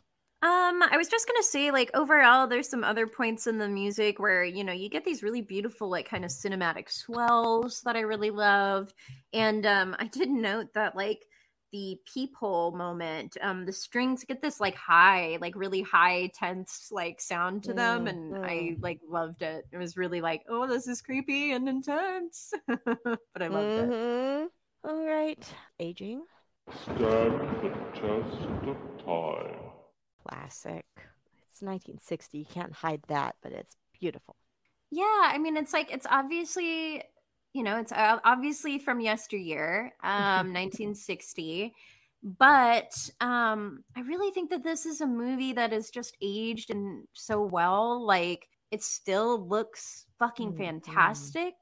It really does. Like, you watch it today and you're like, okay, I get it. Okay, I get why people freak out about Psycho. It's still a beautiful, beautiful film. So it ages really well. Oh yeah. Agreed. Nothing else to add on that. But what about your twists? I thought she was dead. She looked dead, man. Still does. I do have some. Let's see. Just one or two, right? Yeah, but I added some of my other, like, it's not really a twist, but we'll go with it. Okay, Sam's not available. She wants to marry him. What's going on there? Okay. And then the freeway moved, or highway or whatever. So business has been bad. So Marion is the only guest at the hotel that night. Norman has mommy issues. Oh, mother was killed. Mommy's not alive anymore. Oh, mother is dead from a murder-suicide? Wait, Norman is mother. Wait, Norman is gone. Is just mother in there now, and he killed mother and her lover? Attraction brings out mom? Because that came up in the little explanation of things. And that's it. I love it. Okay, pacing. What are you waiting for, huh? What are you waiting for? Funny thing, I was talking to my coworker about this movie last night, telling him that Yeah. we're doing this episode. And he's like, and it's not a long movie. And I said, but it is. It's almost 2 hours long. Doesn't Yeah, feel it like it is. though. It doesn't. I think because like, and it's not like an action-packed movie, right? There's a lot of tension in it that I think like keeps you really pulled in. But I think some things are really good for the pacing. Like, for one, we have that amazing like main character switch in like the middle of the movie where our lead, Marion, gets killed. And then we switch to a whole different, then we're following Lila's story and we're following Sam more again. I think that like that switch, sometimes that doesn't work in movies when you switch kind of like the main focus character. But in this one, it really worked. And it really kind of like reinvigorates like the pace too. Like it brings you into a whole new like kind of chapter. And just the dialogue is so good, you know, even in those moments in the beginning when it's just Marion and Sam, like having these moments like, you know, I'll have when I'll have you you know, lick the stamps on my ex-wife's alimony or whatever. These little moments are really, really like draw you into just the human moments of it all. Absolutely. Absolutely. And we know I have a hard time paying attention to movies or anything that lasts more than 2 seconds. Yeah. And this one kept me in. The book kept me in too. My mind didn't really wander when I was reading the book. So it's just, it's really good. It's just really, really, really good. If you can keep me in for 2 hours, it's like, whew, that's good. Yeah. Scary.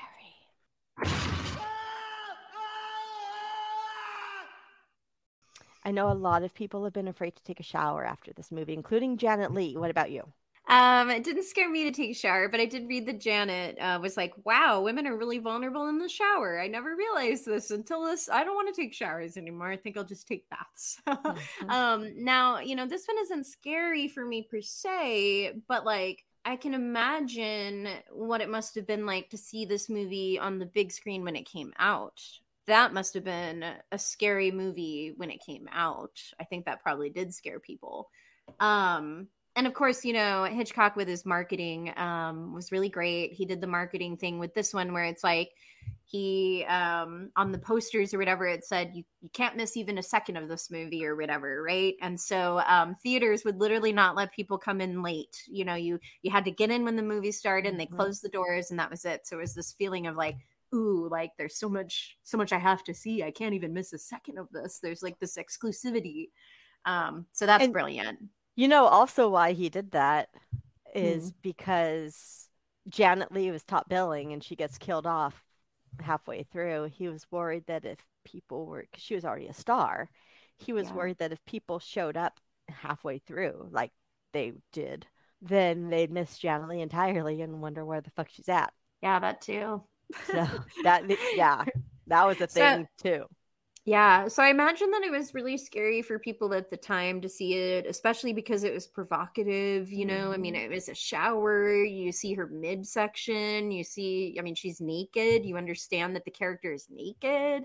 So that, all of that combined must have been really scary when it came out. I mean, I will say the concepts that it touches on about like humans and people, like that can get kind of scary if you think about it.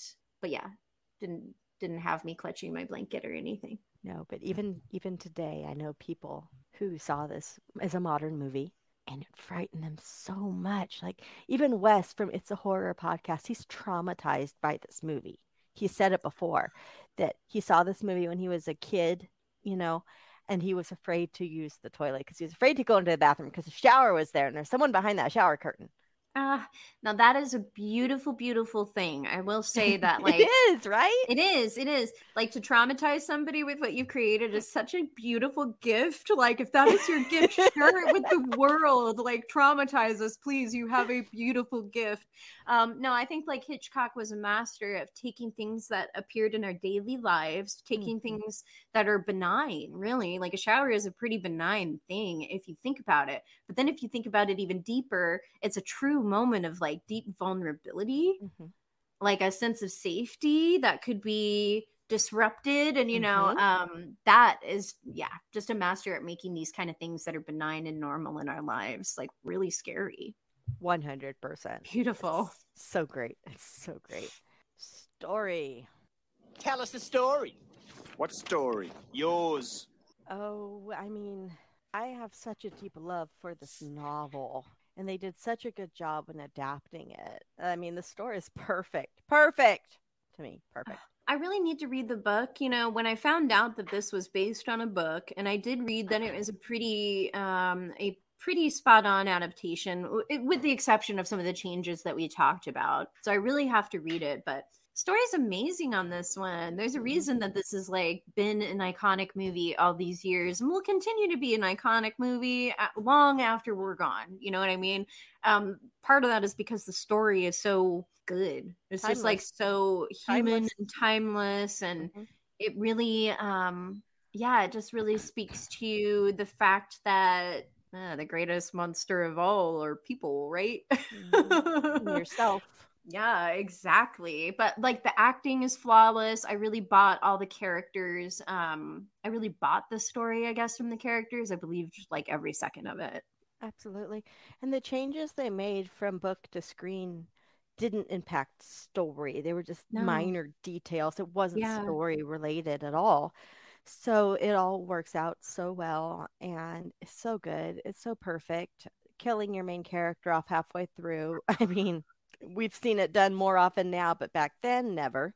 So good. Never. It was unheard of to take your. I mean, it's like Drew Barrymore in Scream. Except you get it at the beginning, you know. But that was borrowed from Psycho for sure, because like that's a really risky choice to make when you get the audience to develop feelings and relate and care about a character, and that is your top billing lady. I mean, even Terrifier, Terrifier Yeah. 1. Yeah. At the halfway mark, just like this one, gone. Yep. And you're like, what? And we already killed off our other leading lady, who we assumed is our leading lady. So naturally, we assume that Homegirl's going to make it till the end. But no, in comes our real lead. Anyway. Yep. Yeah. Genius. Okay. Hey, Jamie. Yes. Do you have taglines? I know you do.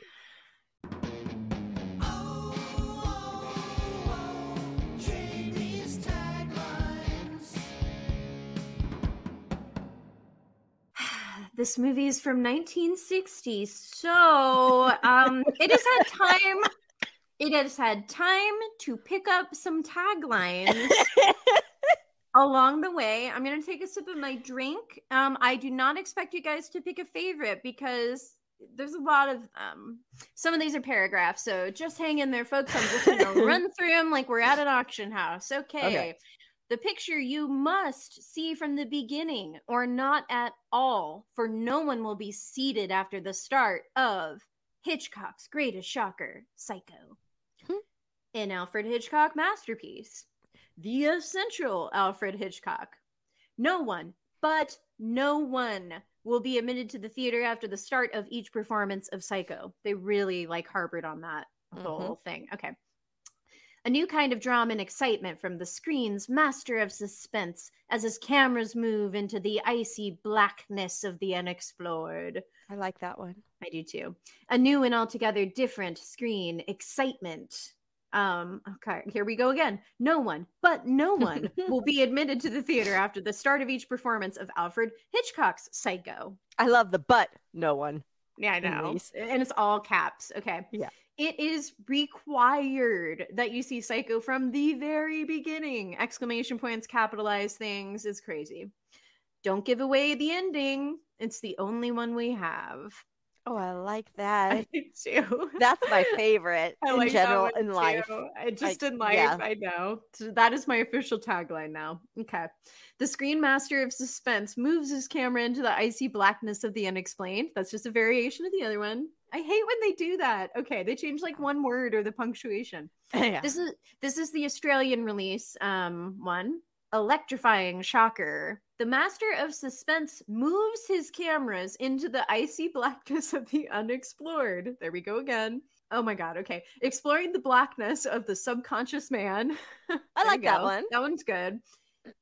And then this is the 1965 reissue. It's back. I had to note that this was a reissue tagline, okay? Clearly. Because it doesn't make any sense for the movie. No.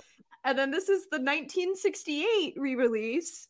See the version TV didn't dare show. Oh my god. That's it. So really it's just like a variation. There's like 4 variations of one, 3 variations of another, and then we just have the Jim that is don't give away the ending. It's the only one we have.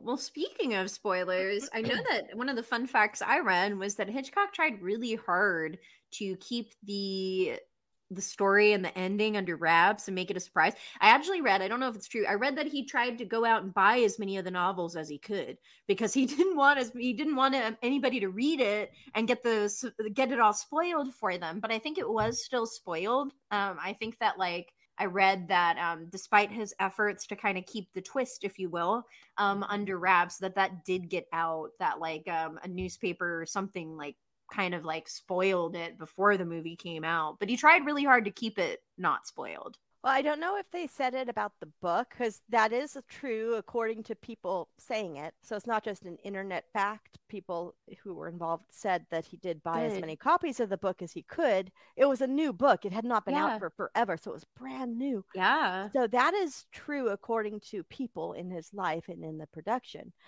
But reviewers were not allowed to screen this movie. They had, I read that too. Which pissed them off. They had to watch it with the general public on opening night, and they were required to watch it on opening night or something like that. But they were not allowed to watch this movie before. At all. He really made efforts to try to keep that like a good surprise for viewers. I applaud him for that. I'm like, that's awesome. Like, because it's like if you watch The Sixth Sense and you already know what happened, which is how I watched it, because by the time that I watched it, everybody had already said it. And I'm like, God damn it. Like, that's the whole movie, So it's one of those things where like that twist is really like key to this movie. And so it's like, I could see why he was like, oh, I don't want that to be spoiled for people. I remember a reviewer in my hometown newspaper. I don't know if this was a syndicated article or if this was a local. Totally said what happened in The Sixth Sense. Like, hey, asshole. I know, and it's like, dude, that changes everything now, because like that's one of those movies when you watch it the first time, if you don't know, it's a whole different experience than all the other times that you watch it, because you only get that surprise twist the one time if you're lucky. It's true, and this is why in the last 10 years, maybe a little more, I do not read anything about a movie. I do not watch a trailer even. If I know I'm going to watch a movie, I'm not going to watch your trailer, because I want to go in, come 100% blind. I don't want any ideas of what I'm about to see in this movie. Now, if I'm on the fence about if I'm going to see a movie, I'll watch the trailer to make up my mind. But if I know, like Scream, I know I'm going to watch this movie. Terrifier, I know I'm going to watch this movie. I will not watch a trailer, and I will not read anything about it. I don't want to know. La la la la la. Don't tell me. Nope. Anytime someone starts talking, nope. No. I'm not listening. So that's literally how I react, like I'm 12. Yeah, because if you certain movies, like, man, you get it spoiled. It's like some trailers give away way too much. Some really do. Some you watch it and you're like, stopped. That is why I stopped watching them, because that happened in the movie. I don't even remember what movie it was. It wasn't like I don't even think it was a thriller or a mystery or anything, so it wasn't like that big of a deal. But I felt like I saw the entire movie in this 2-minute trailer, and I didn't need to see the movie now. Yeah, you don't want to give it all away. And so I was like, you gave the best parts in this 2 minutes, so what's the point? So that's when I realized my movie-going experience is going to be much more enjoyable if I go in blind. Yeah, sometimes it's good to go in open-minded and just let the movie take you where it's going to take you. And if you don't like it, fine. But at least now you don't go into it thinking, oh, I'm not going to like this movie. Right? So, yeah. Okay, it's about that time. Overall movie rating. Okay, I have very mixed feelings on this for myself, which is crazy. So I'm going to let you give me your rating, and then I'm going to go on a tangent. Okay, sure. So, honestly, this one's like a little hard for me to rate because, okay, so I will say, I do think this is a 10 movie. I do. It's classic, it's iconic, it's beautiful in every single way, from like how it's shot to how the lines are delivered, the lighting, like everything about it is so beautiful. And in my mind, I really do consider it to be like a perfect movie. I do. Now, but for me personally, although I love this movie, I have a lot of love for it. I do consider it to be a 10. For me, my personal rating, it's probably going to be a 9 instead. And that's just because it's not like my favorite. It is a holy grail movie, but not necessarily a personal holy grail movie to me. There are others that are holier, I guess. But again, all that being said, I think Psycho is 100% a 10 movie, but for me, it's probably more like a 9. I am with you there, though a little bit more of a drastic contrast. So, everything you said, this is a 10 movie. Everything it did for horror, and so early on, the acting, the cinematography. Oh my God, everything about this movie. This is a 10 movie for what it's done for our favorite genre, our bread and butter, all the influences that it had over our favorite movies now, our favorite modern movies. Yeah, it's like the ultimate proto slasher. So it's a 10 movie in general, but for me personally, it's like a 7. Okay. I'm going with a 7, and honestly, that 7 is new. That 7, I talked about it earlier in the episode. I discovered new appreciation for this movie this week doing my homework and also rereading the book for the first time in so long. My rating went up. Before, this might have been like a 4 or a 5. Don't hate me. Send all hate mail to me. Before my homework and before I reread this book for the first time in 20 years, this was a very middle of the road movie for me. This was not my favorite. Like I said, I've only seen it a handful of times in the last 30 years. So it's a 10 movie. My new current rating is a 7. It's going to be very interesting, maybe to come back to this in 5 years. All right. And revisit and see if it's gone up. Because by then we will have had time to do all the others. Yes. I mean, I'm sure I know this answer, Jamie. You've seen them all 4, not including Bates Motel, right? I haven't seen Bates Motel. I actually haven't seen part 3. I've seen part 1 and part 2. And 4? I haven't seen 3. 4. 4's the prequel with Henry Thomas. I haven't seen that one either. Just 1 and 2. Oh, girl, you blew my mind. Oh my God. I know. I thought we talked about this last time we were talking about it. I'm like, I haven't seen 3. I haven't seen 4. Well, I knew you hadn't seen 3, but 4? I haven't seen it. I'm so excited. So 2 is my favorite of the entire franchise, including the 2 remake. Is so good. I love 2. I really like 3, and that's a very unpopular opinion. I really enjoy part 3 a lot. Okay. Part 4 is different. It is a prequel. It is modern. It was made, I think, in 91, 92, maybe 1990. I'm not sure. So Psycho original might be my number 2 or my number 3 in the favorite of the whole franchise. I think my ranking order right now, without doing homework on any of these others, would be Psycho 2, Psycho Part 3 and original tied, Psycho 4, Bates Motel remake. Bates Motel the movie, not the show. Gotcha. Okay.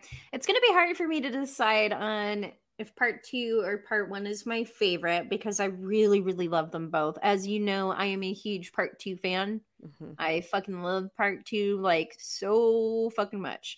I don't know if you guys have seen Eli Roth's History of Horror on Shudder. It's a really great show. I want them to come out with another season already because I've already watched them all like twice. Okay.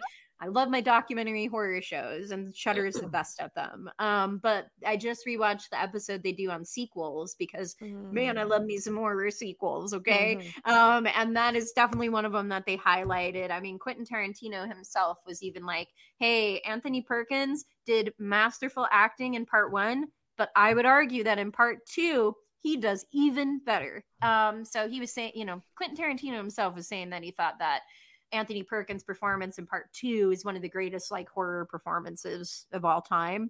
And I'm like, he's kind of right. It's really good. So right now I'm leaning towards part 2 being my favorite, but it's really close. I have to decide when I watch it again and really I tear can it tell apart. you right now, no hesitation, part 2 is my favorite. It's so good. 100%. I love it. I just love love it so much. I love the arc, and we'll save a lot of this for the movie, but I love like Norman's story in it, and his performance is so fucking good. Like the story is just so good in part 2. Like, and they just went about it the right way, because imagine how terrifying that would have been to take on doing another Psycho all these years after too, where So it's like long. this is like one of the most iconic movies in just American cinema, right? And so it's like it's Hitchcock. It's like, again, a holy grail movie for so many people. The thought of taking that on must have been really intimidating. And the route that they took, the direction that they took, was the perfect way to go about it. So anyway, yeah, part 2. We love part 2 around here, guys. It's really good. Yeah, it's definitely my favorite. I don't even have to guess. I know it is. And the fact that we got Lila back and the actress who plays her back and the Meg Tilly back. Anthony Perkins is amazing. You feel so sorry for him. I know. Isn't Dennis Franz in it too? Like, it's been a long time, but yeah, it's been a while for me too. Why haven't I watched this movie more recently? It's so good. I know. It's so good. So good. Seriously, so good. It's seriously the best. Anyway, I can't wait, guys. You know what's coming in the next few months. We're going to be doing the rest of our Psychos. It has to happen now. We've opened up the floodgate of Psycho. In the next 6 months, we're doing the rest of them. I've decided this without even consulting Jamie. We're doing it. We've gone a little mad here, guys. Okay. Summer's lost her damn mind. It happens to everybody, though. Okay, everybody just goes a little mad sometimes. What was the quote? Sometimes just one time can be enough. Yes. We obviously haven't hit our threshold yet. Not even close. Anyway, it's time for fun facts. That's the fact, Jack! That's a fact, Jack! Jamie, I know you got fun facts up the wazoo on this one, so I'm going to let you lead.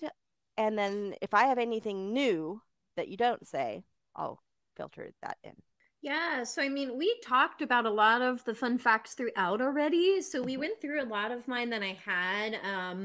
I honestly wanted to watch the making of DVD on my DVD, but I did not have time this week because I was really busy. But I will watch it later. That version. I got this 4-pack of all 4 movies. Okay. And so there's no features.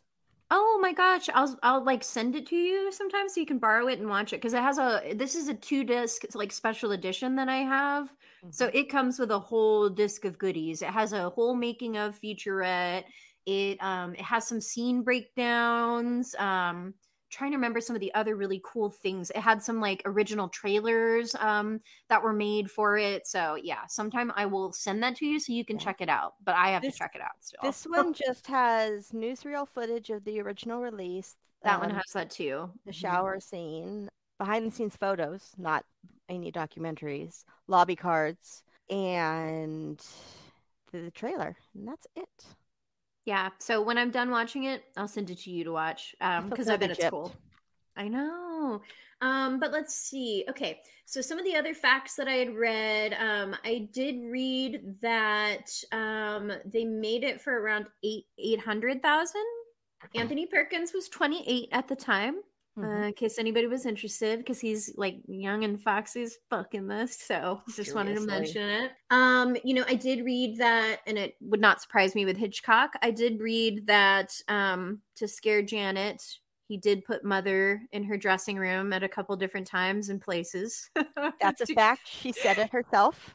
I could see that. I'm like, that sounds like him. He likes to put people through a little bit of psychological torture on a set. Psycho. Yep. The actors got to improv a little bit, which is historically something that Hitchcock didn't really do a lot of. Really? But they were saying that there's physicality things that happen, things especially that Anthony Perkins does in it, as well as Janet, that were improvised. He really let them kind of take the wheel a little bit more than he has on other movies. So it was just talking about how the genuine kind of feeling of those characters. It's because they did have a little bit of room to ad lib. So there's that. And then, of course, it was the first toilet flush featured in an American movie. And it was something where I read that the cinematographer really wanted to include the toilet for realism, right? Because they're in a bathroom, there's a shower and everything. That they were basically like, we have to make sure that scene is integral to the plot, like to the story. Otherwise, there's no way they're going to let us keep this toilet in. So that's why they have Marion tear up that thing with the amount of the money and flush it. Because that meant that they could keep that toilet in, because it's an integral plot point. Because then when Sam and Lila come back, they find the little piece of paper with the number, the dollar amount that she ripped up and threw in the toilet. Good. Yeah, so that's Whoa. I know, it's so genius, because it's like Hitchcock understood that they were not gonna be able to like slide with that unless they made it really integral and important to the movie. So that's how that toilet is in there. Mind blown. It's pretty amazing. So I was like, that's cool. Okay, so first toilet flush. And they fought for that. And fun fact for me personally about you, Jamie, one of the very first videos I saw you do on Instagram before we were like buddies, before we were like good friends. I know. When I fell in love with you, you talked about Psycho in the toilet. I did. And this was way before I knew you had a love for toilet terror. So I know. It was before I knew I had a love for toilet terror. That didn't even fully evolve until I came onto the show, and then like the light bulb like went off and shattered, where I was like, oh geez, I like toilet terror. What does that say about me? But yeah, that was one of the videos that made me fall in love with your personality. Was you talking about Psycho? It was like really, really early on in your Instagram journey. Early on. I remember it was like a really early on one. I had to do like multiple takes of that one because, yeah, anyway, toilets, I love them when they're scary. Another fact I had, because as I was watching this, I saw the R rating go across the screen, and I was like, R rating? And I'm like, really? So this was actually given an R rating in 1984. Which I thought was really interesting that it, post movie, so many years, it got the R rating. And I actually read, I don't know if it's true or not because I didn't check it, but I read that it is the oldest movie with an R rating. I don't know if that's true. That tracks. But I think it is. Yeah. Honestly, that makes sense because this is not, Jaws is PG. Yeah, exactly. Right? I mean, way more frightening, way more violent. And even I read that too, and I was looking at my DVDs, and mine says R. Yep. So I got the updated rating on this one. Yeah. And I think that is the majority of fun facts that I had. We already went over the rest of them that I had. I got more. Ooh, First yay. of all, there's so many fun facts out there. Right? Like, so many. I kind of tapped out and gave up after a while because there's same actually. Do you know why this was filmed in black and white when color was a thing already? Well, I for one, I tell us more. Yeah, for one, I read that Hitchcock thought it would be too gory in color, and then I also read that it was less expensive to do it in black and white. That is a fact, but it is the gory thing that is actually very true, because all these other movies were colorized already. Yep. Not only not colorized, because that means you made it into color. They were already filming in color. Yep, shot in color. This was normal now, and they were even colorizing movies. Yeah, that were black and white already. So yeah, too gory, which makes sense because if you see the blood that's red, it's a lot more visceral for sure. It is, yeah. The American Film Institute ranked Norman Bates as number 2 in the top 50 greatest movie villains. Who's number 1? Hannibal Lecter. Okay, really? And again, this was done in 2003, so it's 20 years old. Okay, all right. I mean, 2 is a pretty good ranking. I'd really have to think about it if I thought Norman or Hector was, or Hector, Hannibal. Hector. That Hector is a villainous man. You know what's funny though is that sounded right to me. I know. I'm like, oh my God, I'm sorry. It's a beautiful name. I've known so many great actors. I wasn't even going to argue with that. I was like, yeah, that sounds right. Okay, so that's a fact. Apparently, this is the internet. I don't know. Hitchcock was so pleased with the score that Bernard Herrmann wrote that he doubled the composer's salary. Read that too. I'm not sure, but that's there. After the movie's release, Hitchcock received angry letters from the father of a girl who refused to have a bath after seeing Diabolique in 1955 and now refused to take a shower. And apparently, Hitchcock sent a note back saying, send her to the dry cleaners. I love it. Right? Hitchcock didn't give a fuck, man. He didn't give a fuck. Not at all. This is true. The MPA objected to the use of the term transvestite as to describe Norman in the final wrap-up, and they insisted that this was an actual medical term, and they actually had to prove it. Yeah, I read that too. Which they did.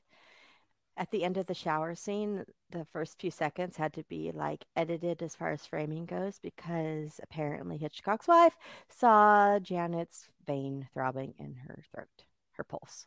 Oh, and she was like, "Oh my word!" Clutching her pearls, But the missus worked in editing, so she's used to paying attention to things like that. That was her career way back. So this is what she does for a living. She finds things like this, so it would make sense that she would pick that out.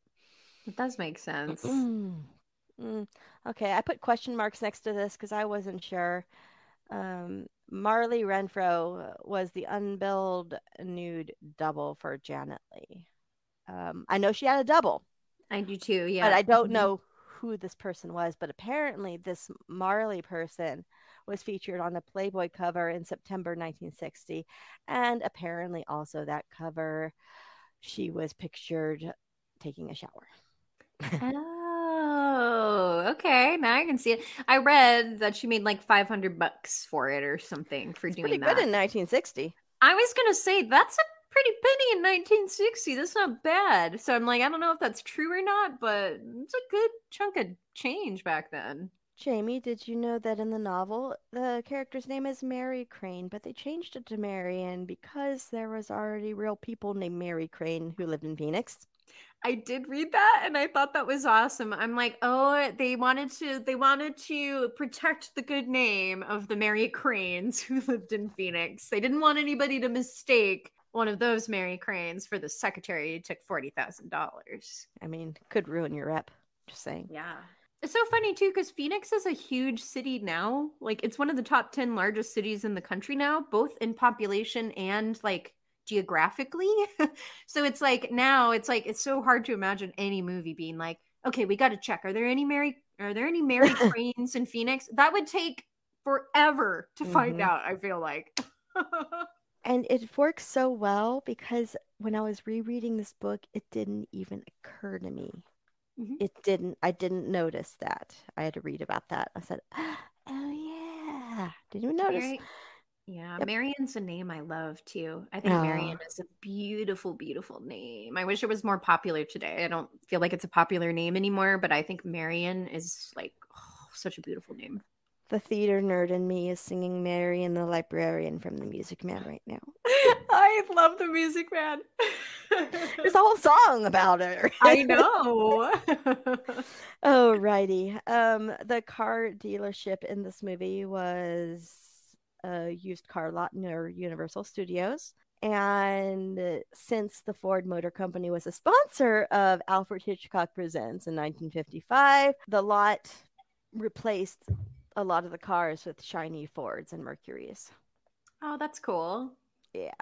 And in 1992, this movie was selected for preservation by the Library of Congress at the National Film Registry. Awesome. And that's it. I mean, there's a million trillion other fun facts out there, but too many. My brain almost exploded. I had to stop after a while. After an hour, I had to stop. I was like, I'm done. So done. Serious. Totally tapped out. So many fun facts about this one out there, which it's that's so cool. I'm so glad that like a lot of the actors and people involved over time have shared, some of these like little facts and behind the scenes moments, because I mean, it's just like it's a historical movie, so it's cool to have all that like attached history to it. I know I'm going out of order here, but can I talk about another cinematography scene that I forgot that I've screenshotted in my phone to pay attention to, and I didn't write it down because I'm an idiot? Go for it. I love so much. I love the scene when they're having a fight at the end between Norman and Sam, and his disrobing of the wig and the dress ripping open, and it was like, dude, beautiful. Dude. Oh, I have one note I wanted to add too. In my original notes, there was one point where I just wrote acting, fuck.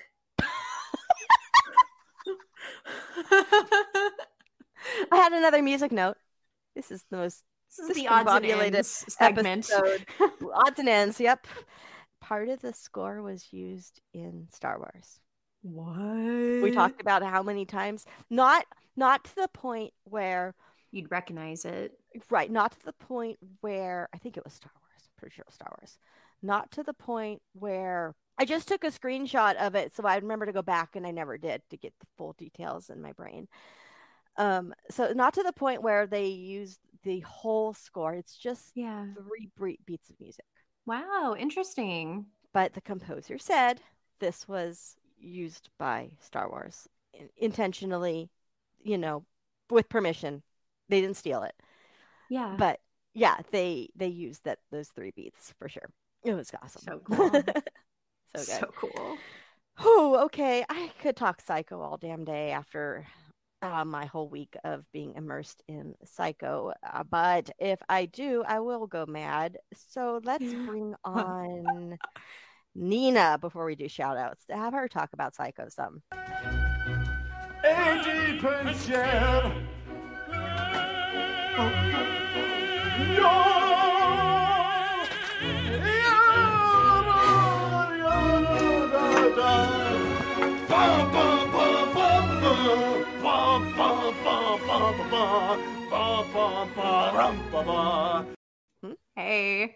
Hey girl, hey.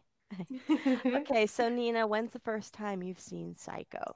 I don't remember, honestly. I don't remember. It's pretty much always been a part of my life, though. Like I knew the music before I ever saw the movie. My theater teacher in high school was obsessed with Alfred Hitchcock, like obsessed. Aww. And in the spring we had this murder mystery series that he would do, and we would always, before the show would start, we would play the music over and over again from Psycho. That's so cute. I love that. Yeah. Yeah. Theater teachers are cool, man. Theater teachers are cool. I know. He was the best. Shout out to Mr. Butcher. He retired like a year or 2 ago. Yeah, loved him. Aww. Nina, what's your epic line? Okay, so I had several that you guys had, but I'm not going to mention them because I had others. Yeah, this is a great line movie. But I don't know if I have a winner out of these 2, so I'm just going to bounce them off. First line, it always makes me chuckle because it's so like dancing the line of what's okay in the 60s to say, but it's all about the delivery.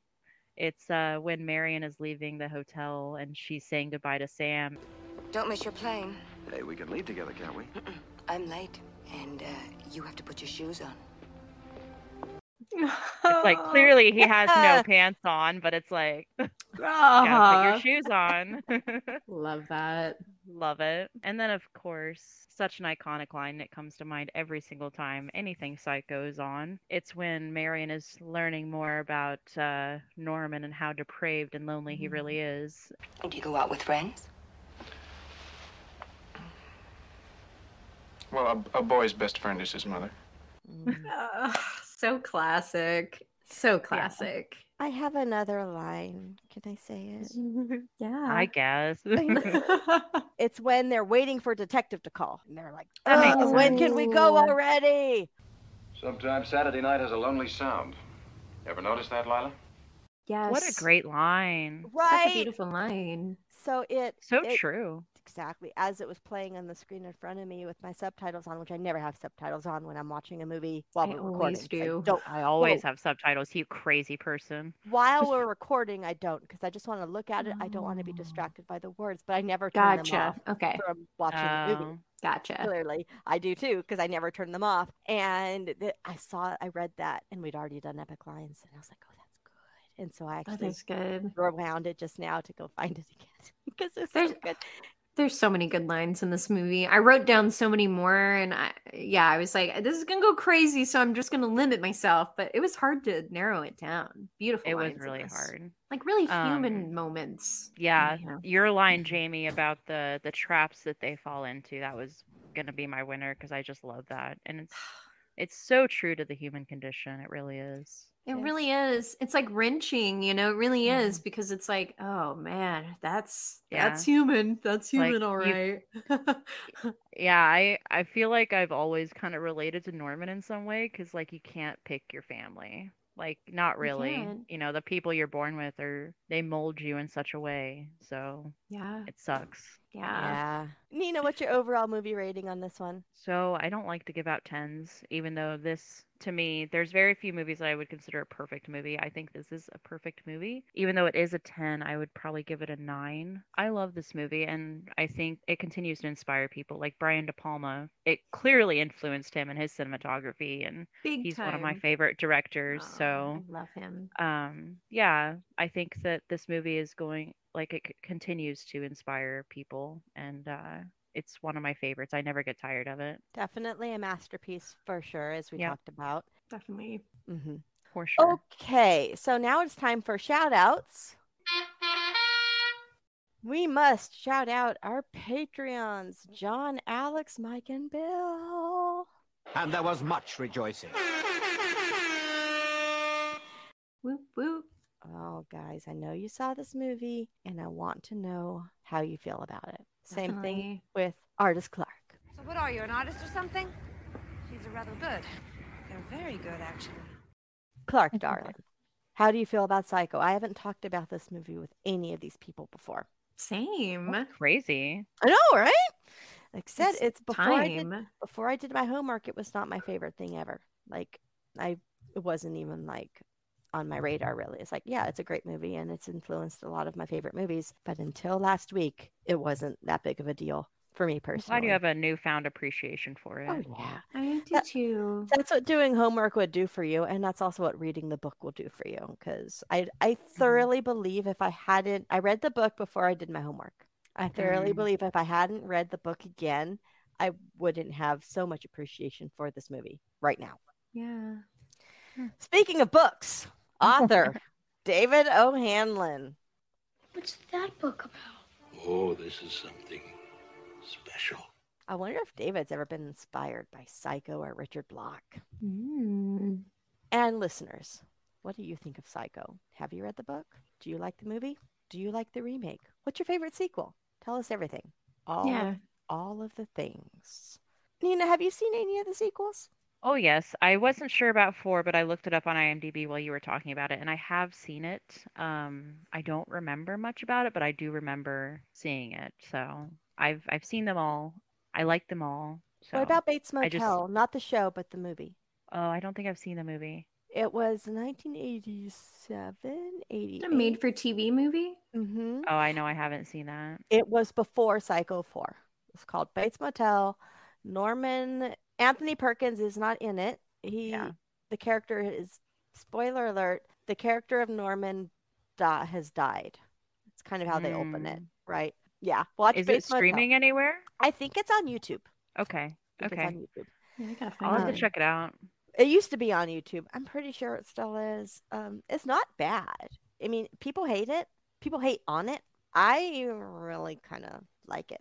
I do. I mean, people hate on 3 too, and I love 3. I love 3. I love all the sequels, honestly. The ones I've seen, I Oh. like them. And thoughts on remake?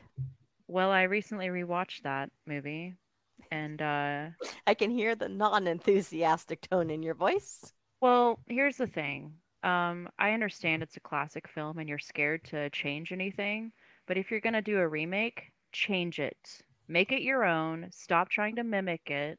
Like, it's literally, they took the script, they didn't change a thing. I Mhm. watched it. I watched the original and then I watched the remake back to back. It's the same fucking script. They didn't change a single thing other than changing the dollar amount Mhm. because inflation. Yeah, So it's right. like, have the balls to do something different. Like, literally, the shots are the same. They try to add some subliminal shit in there too, which is infuriating, but it's the 90s, whatever. I think Vince Vaughn is good. I think Julianne Moore was great. William Mhm. H. Macy did a good job. Yeah, great actors, But but yeah, yeah. great actors. They tried to make it their own, but there's only so much you can do. I find it insulting that they didn't change it and make it their own. So I don't like it. See, we talked about this earlier. I like it because they didn't change it.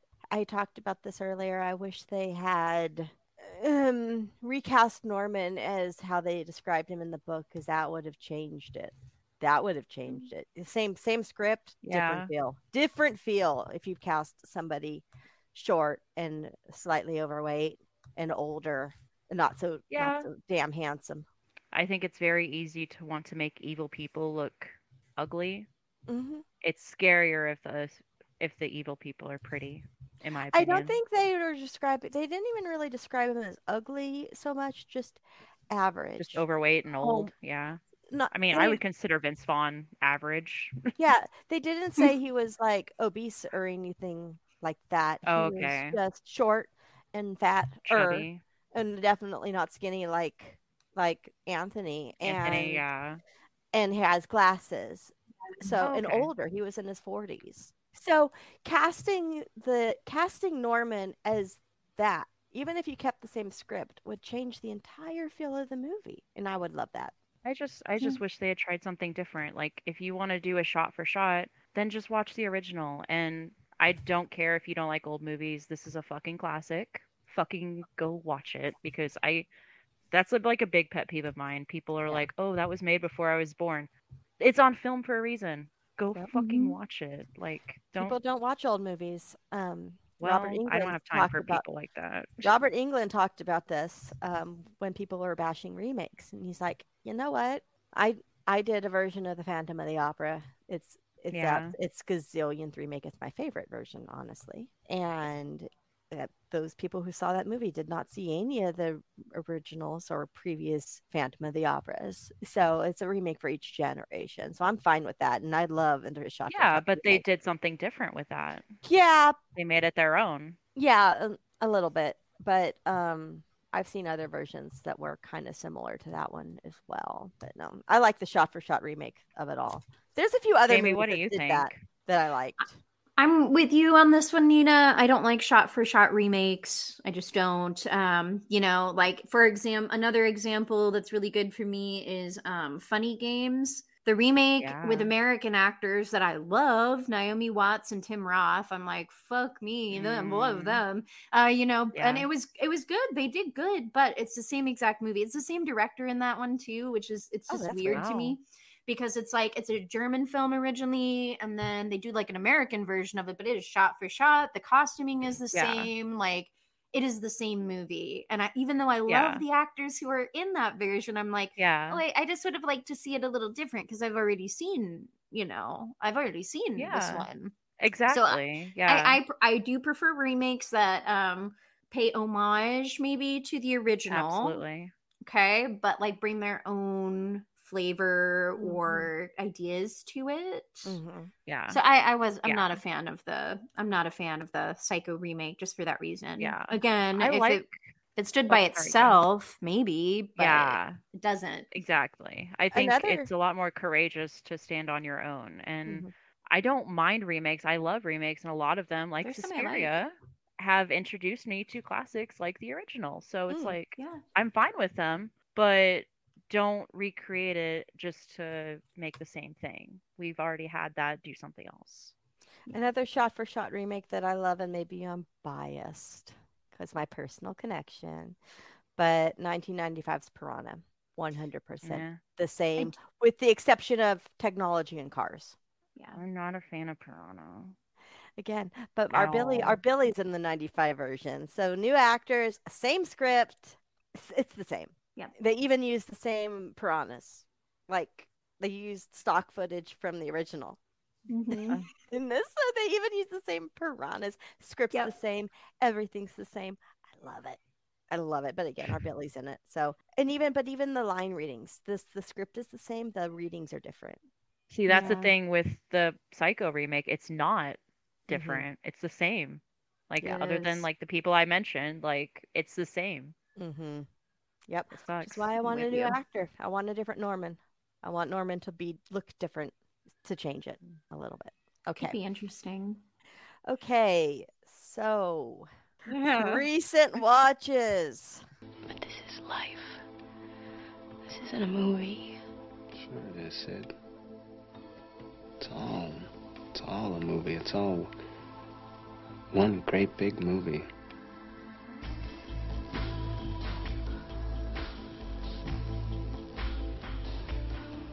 You can't pick your genre. Oh God. Okay, let me pull up my list here. See, I didn't watch a damn thing. I watched zero because I was focusing on reading this book every day after work instead of watching anything. And I was like, I was on a time crunch, so I had to get this done. So I didn't watch anything. So this is all you guys. I have quite a list, but I'll go through it quick. I watched Beyblade because I love me some Jalos, and I'm like, hey, let's do this thing again for the 100th time. Why not? So I liked that, enjoyed that as I always do.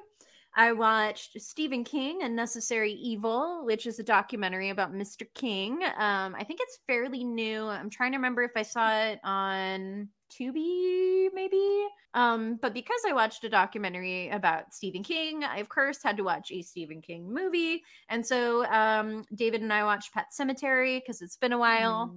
So I was like, oh, we got to watch that one. Always enjoy that one too. Also watched, now these were just movies that I think kind of came on. Tubi picked them for me. I just let it go, right? So the two that it picked for me, there was Dr. Terror's House of Horrors. It's I think it was like a That's 60s. a good one. It was fun. I really liked it. And then the one that it played right after that was the Tales from the Crypt movie. Which one? With our great All Through the House or All Through the Night. Oh, the Christmas classic. One. The classic. Yeah. The classic. So Tubi just picked that one to come on after Dr. Terror. And I'm like, oh, hey, this is Tales from the Crypt. Yeah, let's watch this one. And then last night, just because we were looking for something good to watch, and this is a 10 movie for me, and I fucking love it, was Raising Arizona. I remember that one. This is to me, that's one of Nick Cage's best roles. I think he's great in it. The whole cast is amazing. It's hilarious. It's so good. It's still so good. So that's probably my favorite Coen Brothers movie. Really hard to say because I love so many of them, but yeah, for a long time I've said that's my favorite one. And I after rewatching it again, I kind of stand there. I really didn't get to watch a whole lot. I've been really busy with work and dealing with some other personal things, but I did start my Halloween binge because it's spooky season right now when we're recording. So I watched the original Halloween. It's really hard to watch for me now. Yeah. He used to be Why? my favorite and now he's not. Are you just burnt out or? I think I'm burnout, and I It think can happen. within the past, few years, I've just been meh on Michael. Mhm. But I did find something that I hadn't noticed before, which is fun because you watch it with different people and you notice things that they noticed and you didn't. You guys probably know it, but it's when it's at the very beginning when Loomis is at the sanitarium or whatever, and Michael's on top of the car and he breaks the window. When he breaks the window, there's a wrench on the stuntman's hand, and you actually see the wrench when he breaks the window. That's how they break the window. I don't think But I you can saw see that. it for a half a second. I don't I'll have think I to watch noticed for that. Yeah. Rewatch it. I never seen that before, and I've seen this fucking movie since I was 9 years old, almost every year for Halloween, and I never noticed that before. I think that if we did notice that, Jamie, when we recorded that with Billy, we would have mentioned that. Yeah, I don't think I've noticed it. I don't know if future versions have edited it out, but I have it on Blu-ray, so right. I'm gonna watch there for you that go. next time. Yep. It's right at the beginning, so you don't have to watch the whole thing. Perfect. Last night, I also was fortunate enough to, because the Alamo Draft House here in Chicago, they are doing a Kubrick month. I was trying to at least go see one of them, and Mhm. almost all of them were sold out except one, and it was Clockwork Orange. Nice. So I saw Clockwork Orange last night. That's why I was up till 2 in the morning because I didn't get home till like 1:30. Yeah, it was great to see in theaters, and there were some people that were sitting behind us that came dressed with the cod piece and everything. But there was a chick that came, and instead of the cod piece, she wore like a lace thong over her pants, and it was mwah, it was gorgeous. I Yeah. love her. I love the Yeah. Alamo Draft House. Going there to see Subspecies was awesome. It was a great little place. Amazing. That's so awesome. Amazing. Okay, so I think that wraps up Psycho, right? I'm done. think Are you guys so. done? You ladies done? Yeah? Yeah. I think Awesome. so. Okay, well, until next time, I'm Summer. I'm Jamie. And you've been listening to the Psychotic Dolls of Horror. We will talk to you later. Bye. Bye. This has been a presentation of The Dolls of Horror. New episodes are uploaded every week. If you'd like to reach out and say hello to the dolls or offer any movie suggestions, feel free to send them an email at thedollsofhorror@yahoo.com. You can also follow them on Facebook and Instagram, both at The Dolls of Horror, or on Twitter at Dolls of Horror for bonus content. If you really like the podcast and want to help out financially so that the dolls can keep making episodes, consider sending them a donation. Follow the link in the description or go to patreon.com/thedollsofhorror for more information. Thanks for listening. Bye!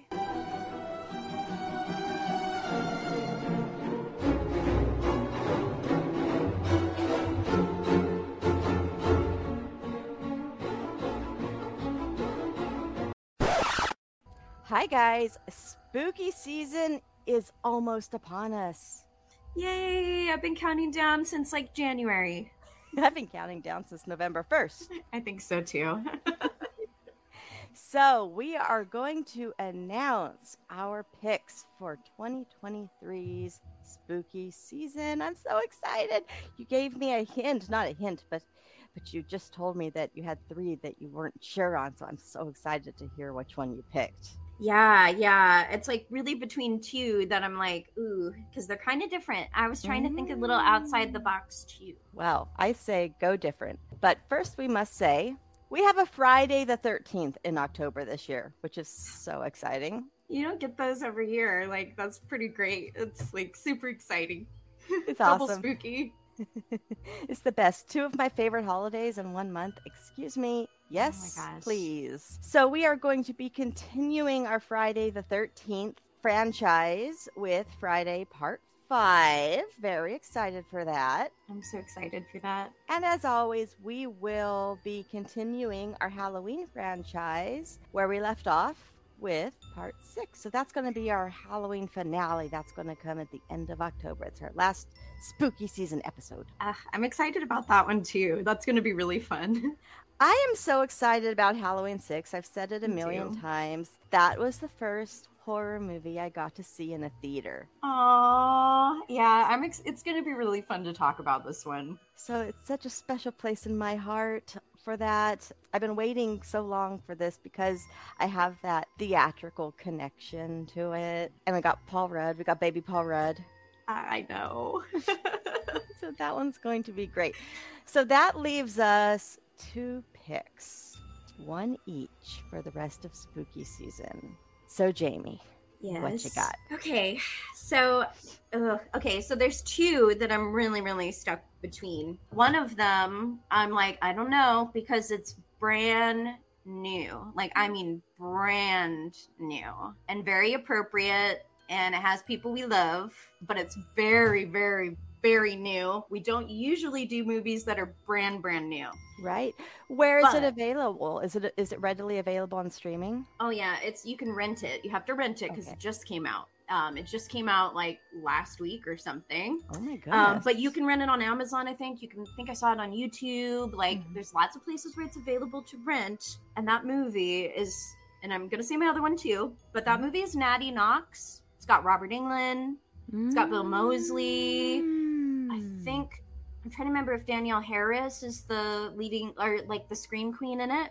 Okay. Just came out, and it's a very Halloween-centric movie. So there's that. But what I really think I wanted us to watch is The Guest. It's more of a thriller. It really is, but it's based around Halloween. There's a lot of inspiration from John Carpenter's Halloween. I was just reading about it a little bit. There's some fun little Halloween things peppered in there.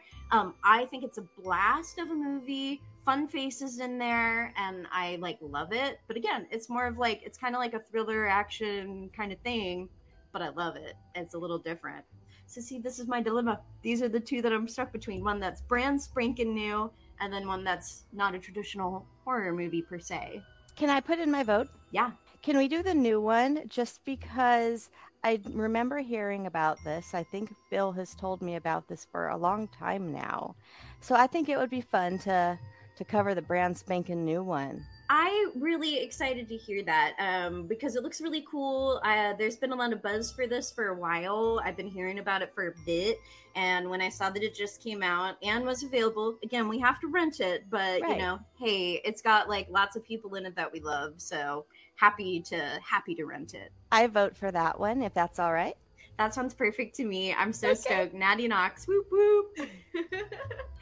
Okay, so another reason why I voted for that one is because the description on mine is kind of a thriller.